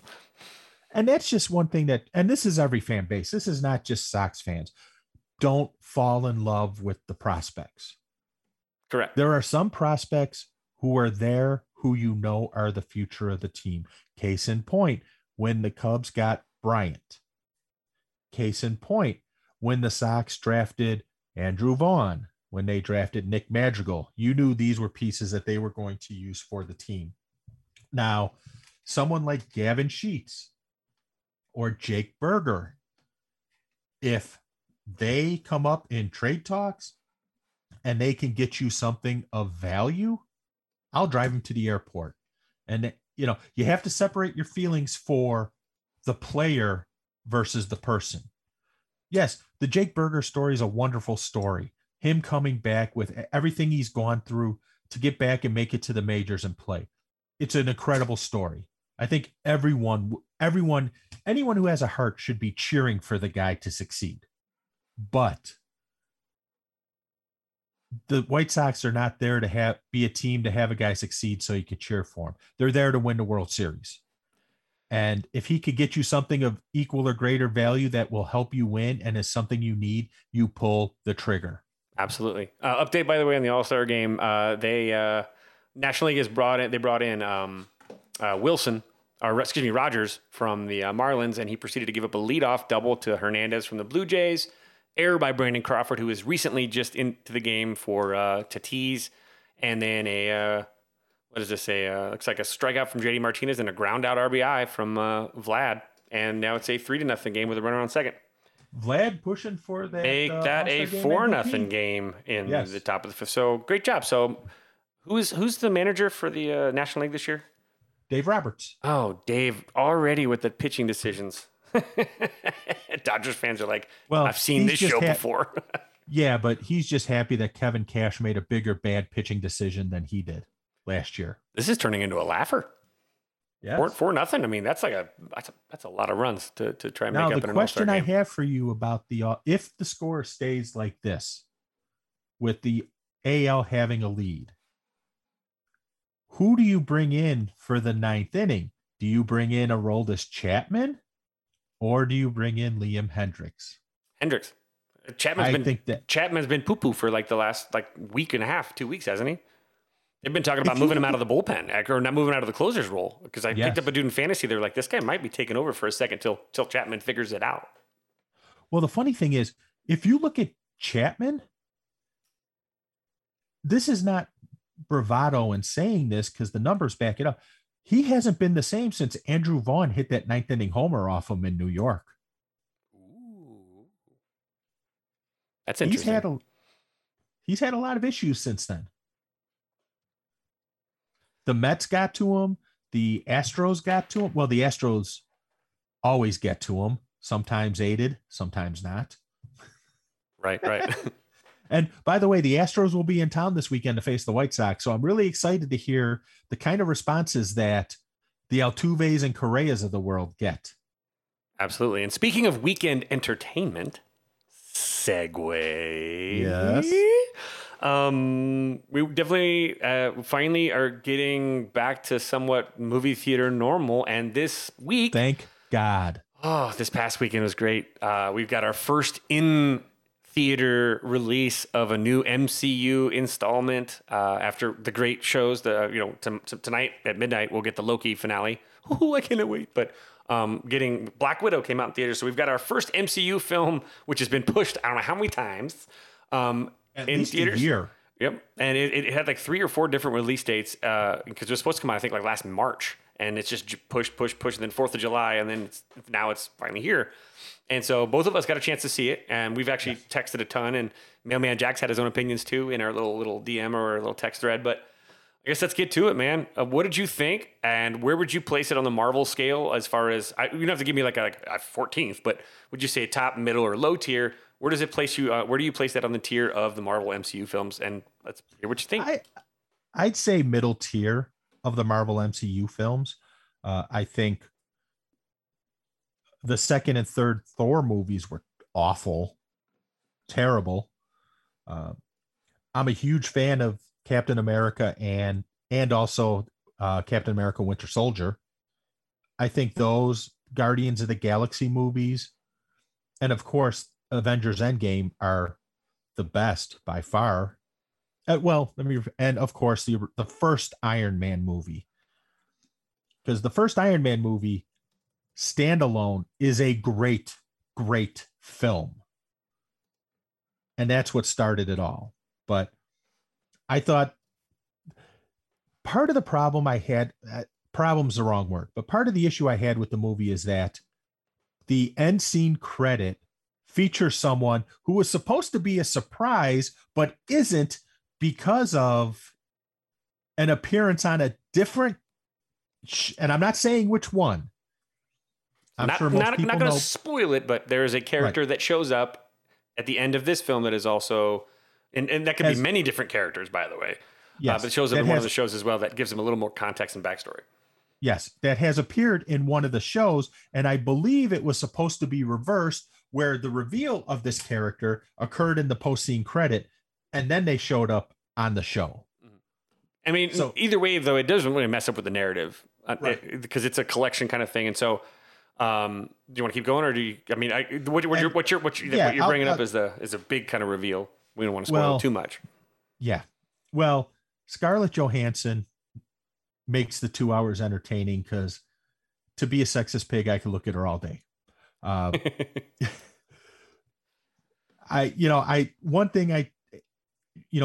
When I said, have you guys seen it yet? And Jack said no. So I go, okay, I'm going to hold my opinion on something, or I'm going to hold my funny line on something until you see it. And he sent back a text saying he saw it, and he referred to the character he brought up the character I was thinking of before I even sent it. And I said, this character reminds me of I hope I say this right, Fyodor Dostoevsky novel, the title of the novel, The Idiot, because this character is an idiot in this movie. And I think that's part of the reason why it works, because the character is an absolute idiot and revels in their idiocy. I mean, yeah, that pretty much makes sense. I will also say that Scarlett Johansson's mother in the movie still got a 98 mile an hour fastball. Yeah. She is 51 years old. Yes. And she is glorious. Just beautiful. Beautiful. I mean, I'm not even being like a dirty dude. I'm like saying, like, she is 51 years old and she looks the same as she did in The Mummy. She is gorgeous. Yes. Skincare product. Let's go. Spill the beans, lady. But so yeah, her role, and of course, it is now 4-1, a solo home run for the NL. I'm trying to see who hit it. Oops, it is. Oops, wrong side. Ryamuro. Oh, there we go. Yeah, you can't do anything for me in fantasy, but you can hit home runs here. Yeah, better late than. Oh wait, no, never mind. So she's good in that too. Yeah, and again, the performances. What's his name from Stranger Things? Harbour, David Harbour. Yes, is also a really good part. I mean, I don't want to cut off if you're still kind of giving your. No, I'm good. But yeah, I mean, MCU stuff too. I mean, this was funnier than I thought it was going to be. I thought it was actually, there was way more humor than I expected in how they, with these characters. I mean, honestly, David Harbour is obviously a funny guy, but he didn't even steal the show. The show for me, 100% was Florence Pugh, who plays Yelena Belova. Oh my God. She's hilarious. Like whether she's making fun of like the traditional superhero drop or just her comments. The pose that the Scarlet, the Black Widow always does. Right. Yeah. Because that was one of the funniest things throughout the movie. That's what I was talking about. Yeah. Like that whole drop and landing. And she's hilarious. So like everything, she had the lines. She like every time she's about to like, she's got a bazooka and she's got like this would be fun to blow things. Like she's got a line for everything. And she, to me, stole the show. I kept, I was with my buddy and I kept shouldering like, she's hilarious, dude. She's stealing the show. Because I mean, honestly, you like my vest in a weird way. Yes, the vest is hilarious.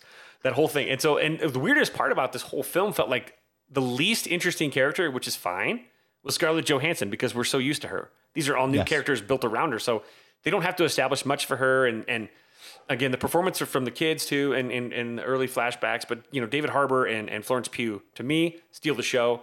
I thought it was great. Again, it does fill in some blanks.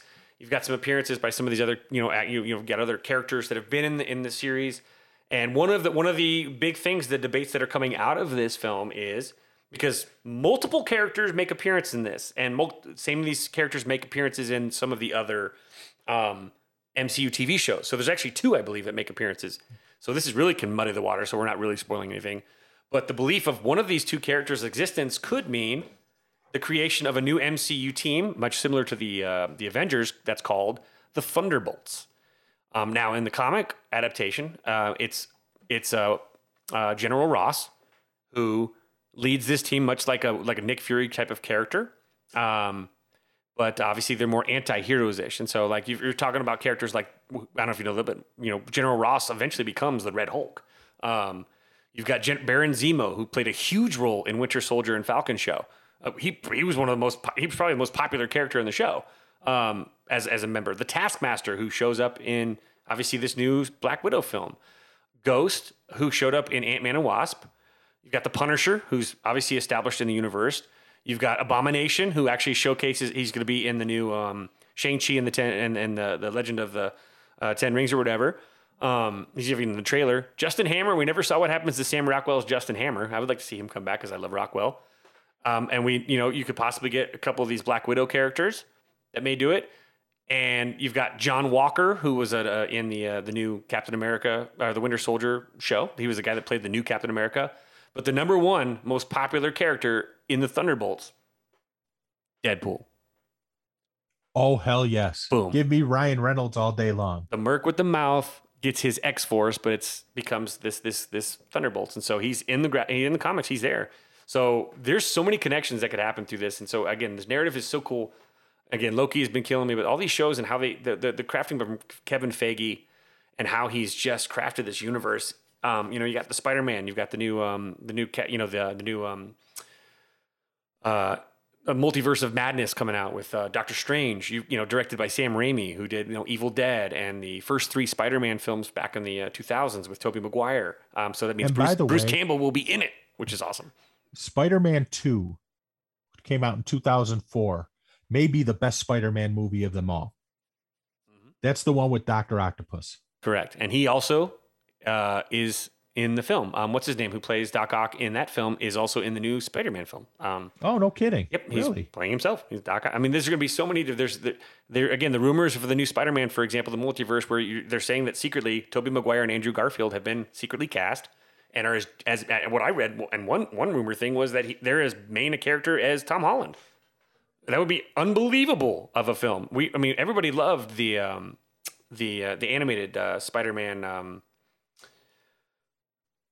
What was it? Into the Spider-Verse. Far From Home or whatever. No, Into the Spider-Verse, the animated film from the dudes that originally were directing the Han Solo movie. Then they were fired because Kathleen Kennedy thought it was too funny. And then they went and did that film, which was great. So there's a lot of stuff coming down the line. I think that Marvel, the one benefit of the pandemic has been that some of these Marvel projects got almost getting they're so backed up, they've got to get out of the can and they got to get released. So we're going to see a lot more of them over shorter amounts of time until they can get caught back up. Because then we got the Fantastic Four joining. We got Wolverine, who they showcase. What's the city in Winter Soldier and Falcon show? They go to the city Madripoor, which is where Patch owns a bar. I think it's called like the Pink Flamingo. A way to introduce Wolverine into the universe is to have Wolverine just be in Madripoor and, hey, what's up, guys? You've got Just a lot having of a things. drink. Yep. Because he likes to drink. And, so you've got all these characters that now need to be implemented. I mean, obviously everyone wants Deadpool. So more than anything, Deadpool needs to be in as soon as possible. But it's going to be interesting how they're threading this needle. They just keep doing it so well. It just makes the Star Wars stuff feel like such a failure. I love Kathleen Kennedy, but it feels like time's passed her by. And I am happy to know that as amazing as she's been and the incredible amount of content she's created over the course of her career, Raiders of the Lost Ark, Star Wars, like all this amazing. I think we're ready for Taika Waititi, Jon Favreau, and Kevin Feige, who now has been pushed a little bit into the Star Wars universe, to go ahead and take over and now thread this needle the same way that they did with the Marvel stuff. Because those three in the Star Wars universe would blow my mind. And Jon Favreau, just for those who don't know, is the same Jon Favreau who was in Swingers. Correct. Who played D-Bob in the movie Rudy and was Pete, Monica's he was secretly in love with Monica and they wound up dating software genius billionaire boyfriend. UFC fighter. He's the one who bought Monica a restaurant because he was in love with her. Yep. He's also the director of Elf, Iron Man, and Iron Man 1, the first of the new MCU. So if you want to really reboot out the Star Wars universe, I think a Jon Favreau film produced by Kevin Feige might not be a terrible idea. And he also played Tony Stark's bodyguard in all of the Iron Man movies. Happy. Just a small part. And he's in the Spider-Man movies. He's basically taken on the Ward position with Tom Holland, and he kind of has a crush on Aunt May. And there's a little romance budding. Oh my God, when Marissa Tomei as Aunt May is some other kind of like mind blower right there, because she is just like Rachel Weisz. She's in her 50s and she is just gorgeous, just a beautiful, beautiful woman. Like I you'd love to see people that don't age well. You've got ladies, they got their Tom Cruises, right? He could be 70, probably looks the same. Harrison Ford, George Clooney's, Brad Pitt's. Yeah. Yep, exactly. So but yeah, that's a. So we'll see what happens. But this, that was a great film, and so I'll segue this too because we were in Minnesota. So I went and saw Black Widow with my buddy Josh. We were there. My girlfriend was in a Tough Mudder competition, so we went during the Tough Mudder. We went and drank beer and watched the movie. But on the way out of Minnesota, we were able to, we obviously read up on some of the history of Minnesota, and one of the big burger lore things in Minnesota is the burger called the Juicy Lucy. Now, there's two places: the 5-8 Club, which used to be a speakeasy all the way from like 1929 or 1923, and claims to be the first one to ever make it. A Juicy Lucy, by the way, is a cheeseburger with American cheese in the core, and it's cooked that way. So when you take a bite, the cheese just comes right out. Now, that's spelled regular Juicy Lucy, Juicy Lucy. Now, there's another place called Matt's Bar, Matt's Tavern, or Matt's, I think it's just Matt's, or whatever. That one is claimed to be the best of the Juicy Lucy's. That one around the same time. So they have like these Juicy Lucy throwdowns. They spell theirs Jucylucy. So they spell it different too. So anyway, on the way out, got a chance to stop at the 5-8 and get one of these Juicy Lucy's. I've been craving it forever. And Matt's was just impossible to get to, and with our time constraints with our flight. So we went in there and I got this Juicy Lucy, and I'm telling you right now, it was glorious. Like grilled onions on top, American cheese in the middle, JoJo's, which are called like basically just wedge cut fries, like potato wedges. Glorious burger. The cheese, they're like, be careful on your first bite, because I'm like, I don't care. Give it to me. And so, but delicious burger. And so if and those of you who've ever been to Minnesota, if you get a chance to go, those are the two top places for it. Matt's has been rated as usually as the best, but the general consensus, it sounds like, is that the 5-8, because it's been a speakeasy and whatnot, it's been around for a lot longer, is kind of like the originator of it. And they have better buns. Sorry, I have to say that. But that makes me that question. Everyone loves burgers. My nickname's the Cheeseburglar when I was in college, in high school. So my question to you is, Pete, what are your 5 favorite burgers? Now, it could be from a fast food place. It could be from like a mom and pop. It could be from a gourmet restaurant, like a Salt Bae. It doesn't matter.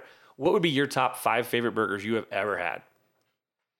All right. I will immediately rule out gourmet restaurant because there's not too many gourmet restaurants I've been to. I'd say the closest I've come to a gourmet restaurant is going to like the Palm or Ruth Chris for throw Bessie on the grill and plop her on my plate. So Well, don't worry. One is none of those high-end burger places will even I've had them at some of these places here in Vegas, like but they won't. Chevelle and all that stuff here. Never been to. Won't even be in my top 5, even though I have had some of them. So don't worry about that because I know mine's. Okay, I'm the Payless Shoes burger lover of Vegas, apparently. But one that comes to mind is a place. It's located at 58th and Kedzie, and it's named Nicky's.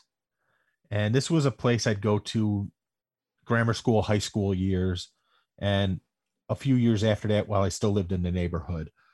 This was a place that grilled the onions with the burger as they cooked it. Oh, yes. Oh, that was good eating. God, I might have to go there this weekend. Now you're making me hungry, damn it. Almost dinner time for me. Yeah. Another place I can immediately, I will say there's one guilty pleasure on my list. And that is the McDonald's 2 for $4 cheeseburger deal with a Diet Coke. That was the emergency fast drive-through selection: 2 cheeseburgers, a Diet Coke, and tell you what, throw an apple pie in there. What? They're 2 for 99 cents? Okay, give me 2 apple pies then. And if I was feeling really adventurous, it was a milkshake. But so that, trying to think of what else. I'll tell you, Buffalo Wings and Rings has a black and blue burger, which is pretty damn good too. Blue cheese with it and all the fixings and everything else. I think that would be one that's up there. An In-N-Out burger, without question, is probably one of the best burgers I've ever had. And, you get the fries with it, animal style, mind you, and a vanilla shake, and you're good to go. Okay, so yours number 1 is In-N-Out. You're gonna laugh. Yes. You're gonna laugh at my list because there is, again, like I said, there is no gourmet on here. I would say, you know what? I'll be honest. Number 5 is that Juicy Lucy. That was okay. that one that cracked the top 5 with the grilled onions on top. Oh my God, the grilled onions! Right. So many grilled onions too. So many grilled onions. So good on top of that. Every bite with cheese. Grilled onions. Yep, exactly. Every bite had cheese and every bite had it. So another solo home run for the American League. They are now leading 5-1. Zunino, this one was off Taiwan Walker. KB is in the game in left field. KB is in left field, by the way, so he's in the game. And it was Mike Zunino who hit it. Correct. And the catcher from the Royals, who's on my fantasy team, or was. No, he's Tampa. Or Tampa, excuse me, is on my fantasy team. So Sal Perez is the catcher for the Royals. Yeah, my bad. Part of the Fun Police with Yadier Molina. Oh, that's right. So 4th on my list is actually a place here. It's a West Coast thing. It's Hodad's.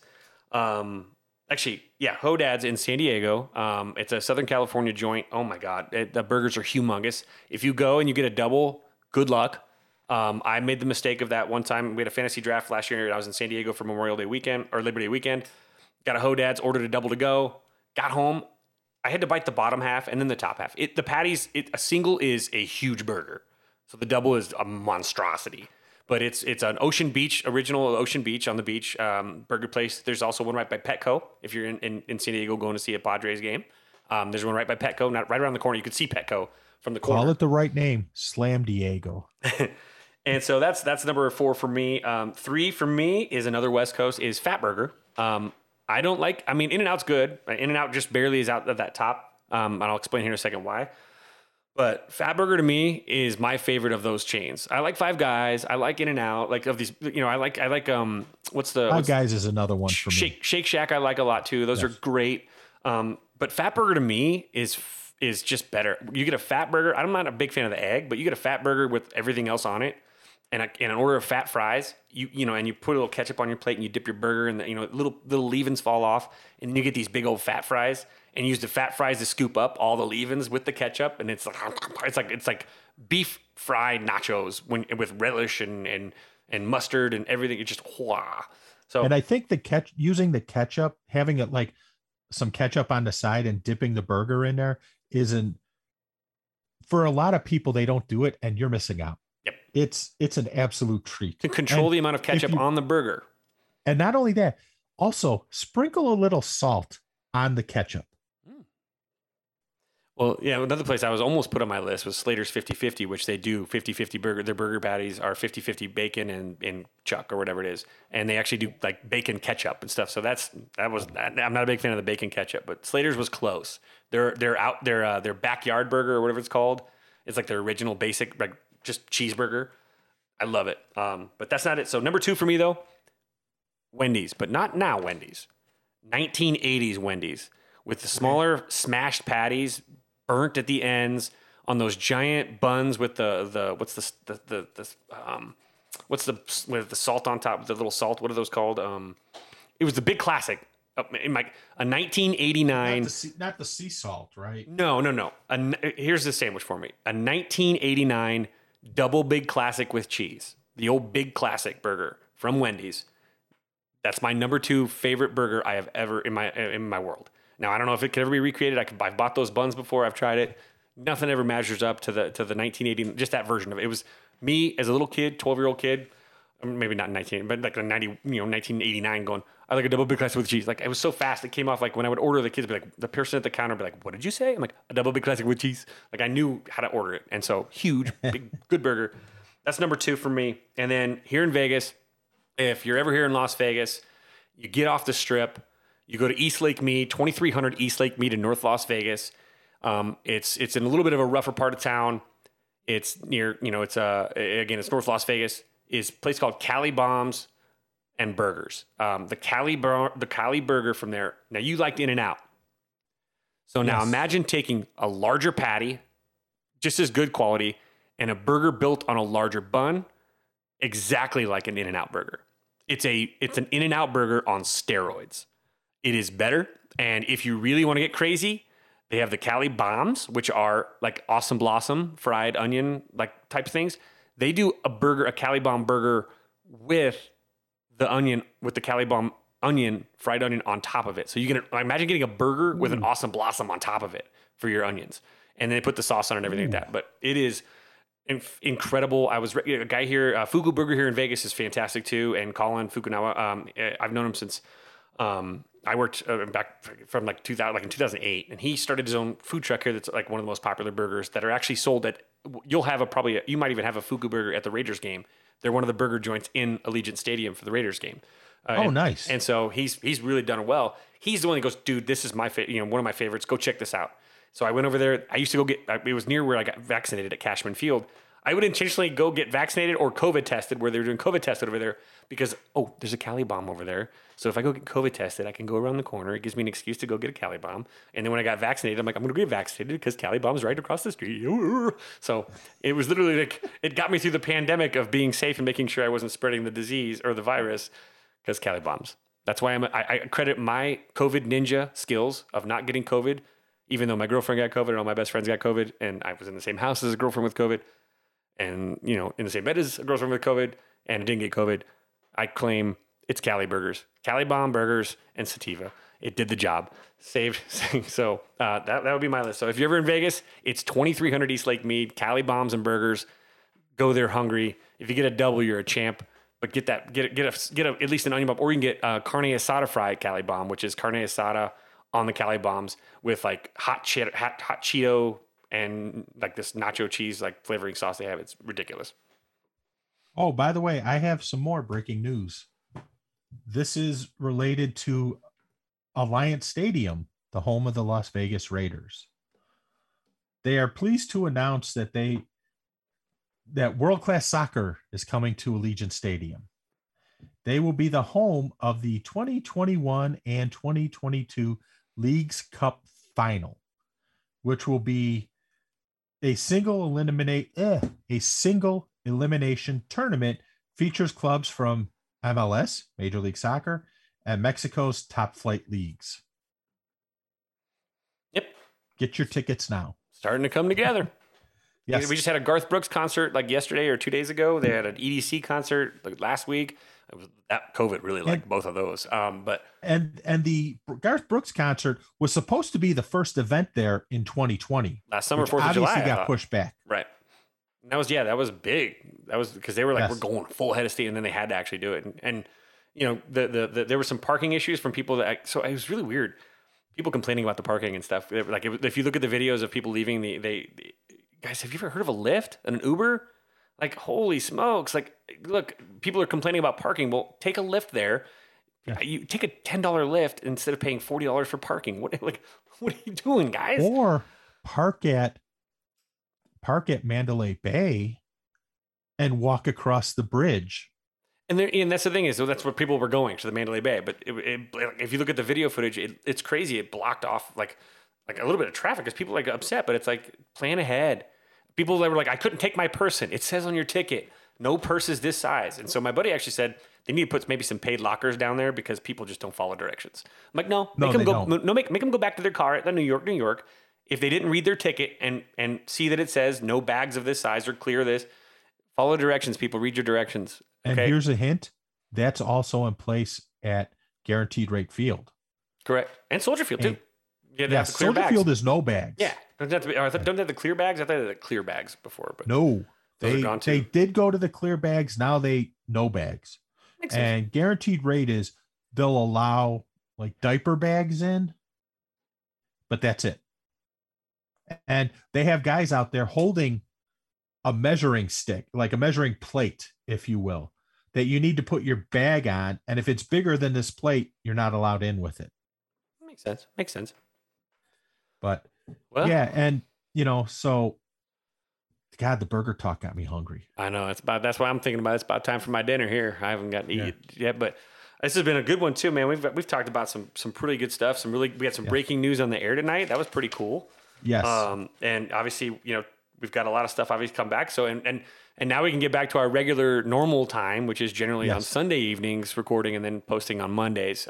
Just again, we've had some travel stuff and everything going on with like 4th of July and holidays and stuff. But, I'll tell you this, before we, you dip us out of here or whatever, it's obviously been a great pleasure to share that moment with you too, Pete. And to be able to share with you guys, if you're listening, the excitement of someone like again, a Tanner McDougal, that's a very rare, I'm very, very, very, very happy and overjoyed with that. So, thank you guys too for tuning in. But, Pete, it's always a pleasure to hang out and talk. So Absolutely. Why don't you take us on out of here? Got any closing thoughts? And then give us a goodbye. The only closing thought I have is, again, and extending an invitation to the McDougal family. First round's on me. If you're in town this weekend to sign a contract, feel free to stop by the 108, section 108, row 16, seat 1. You can find me there. And I'm sure the other members of the 108, My Sock Summer, Chirizi, Beef Loaf, Wally Money, will be more than happy to buy rounds for you too. Well, maybe not Wally Money. He's a little cheap, but I'm sure all the rest will be happy to buy rounds for you too. But he'll give you a free exotic dance. Yes, he will. And relish it too. He'll work for it. And with that sexy, appealing thought in everyone's mind, remember, you won't get drunk if you don't drink the shots you're given. Aloha.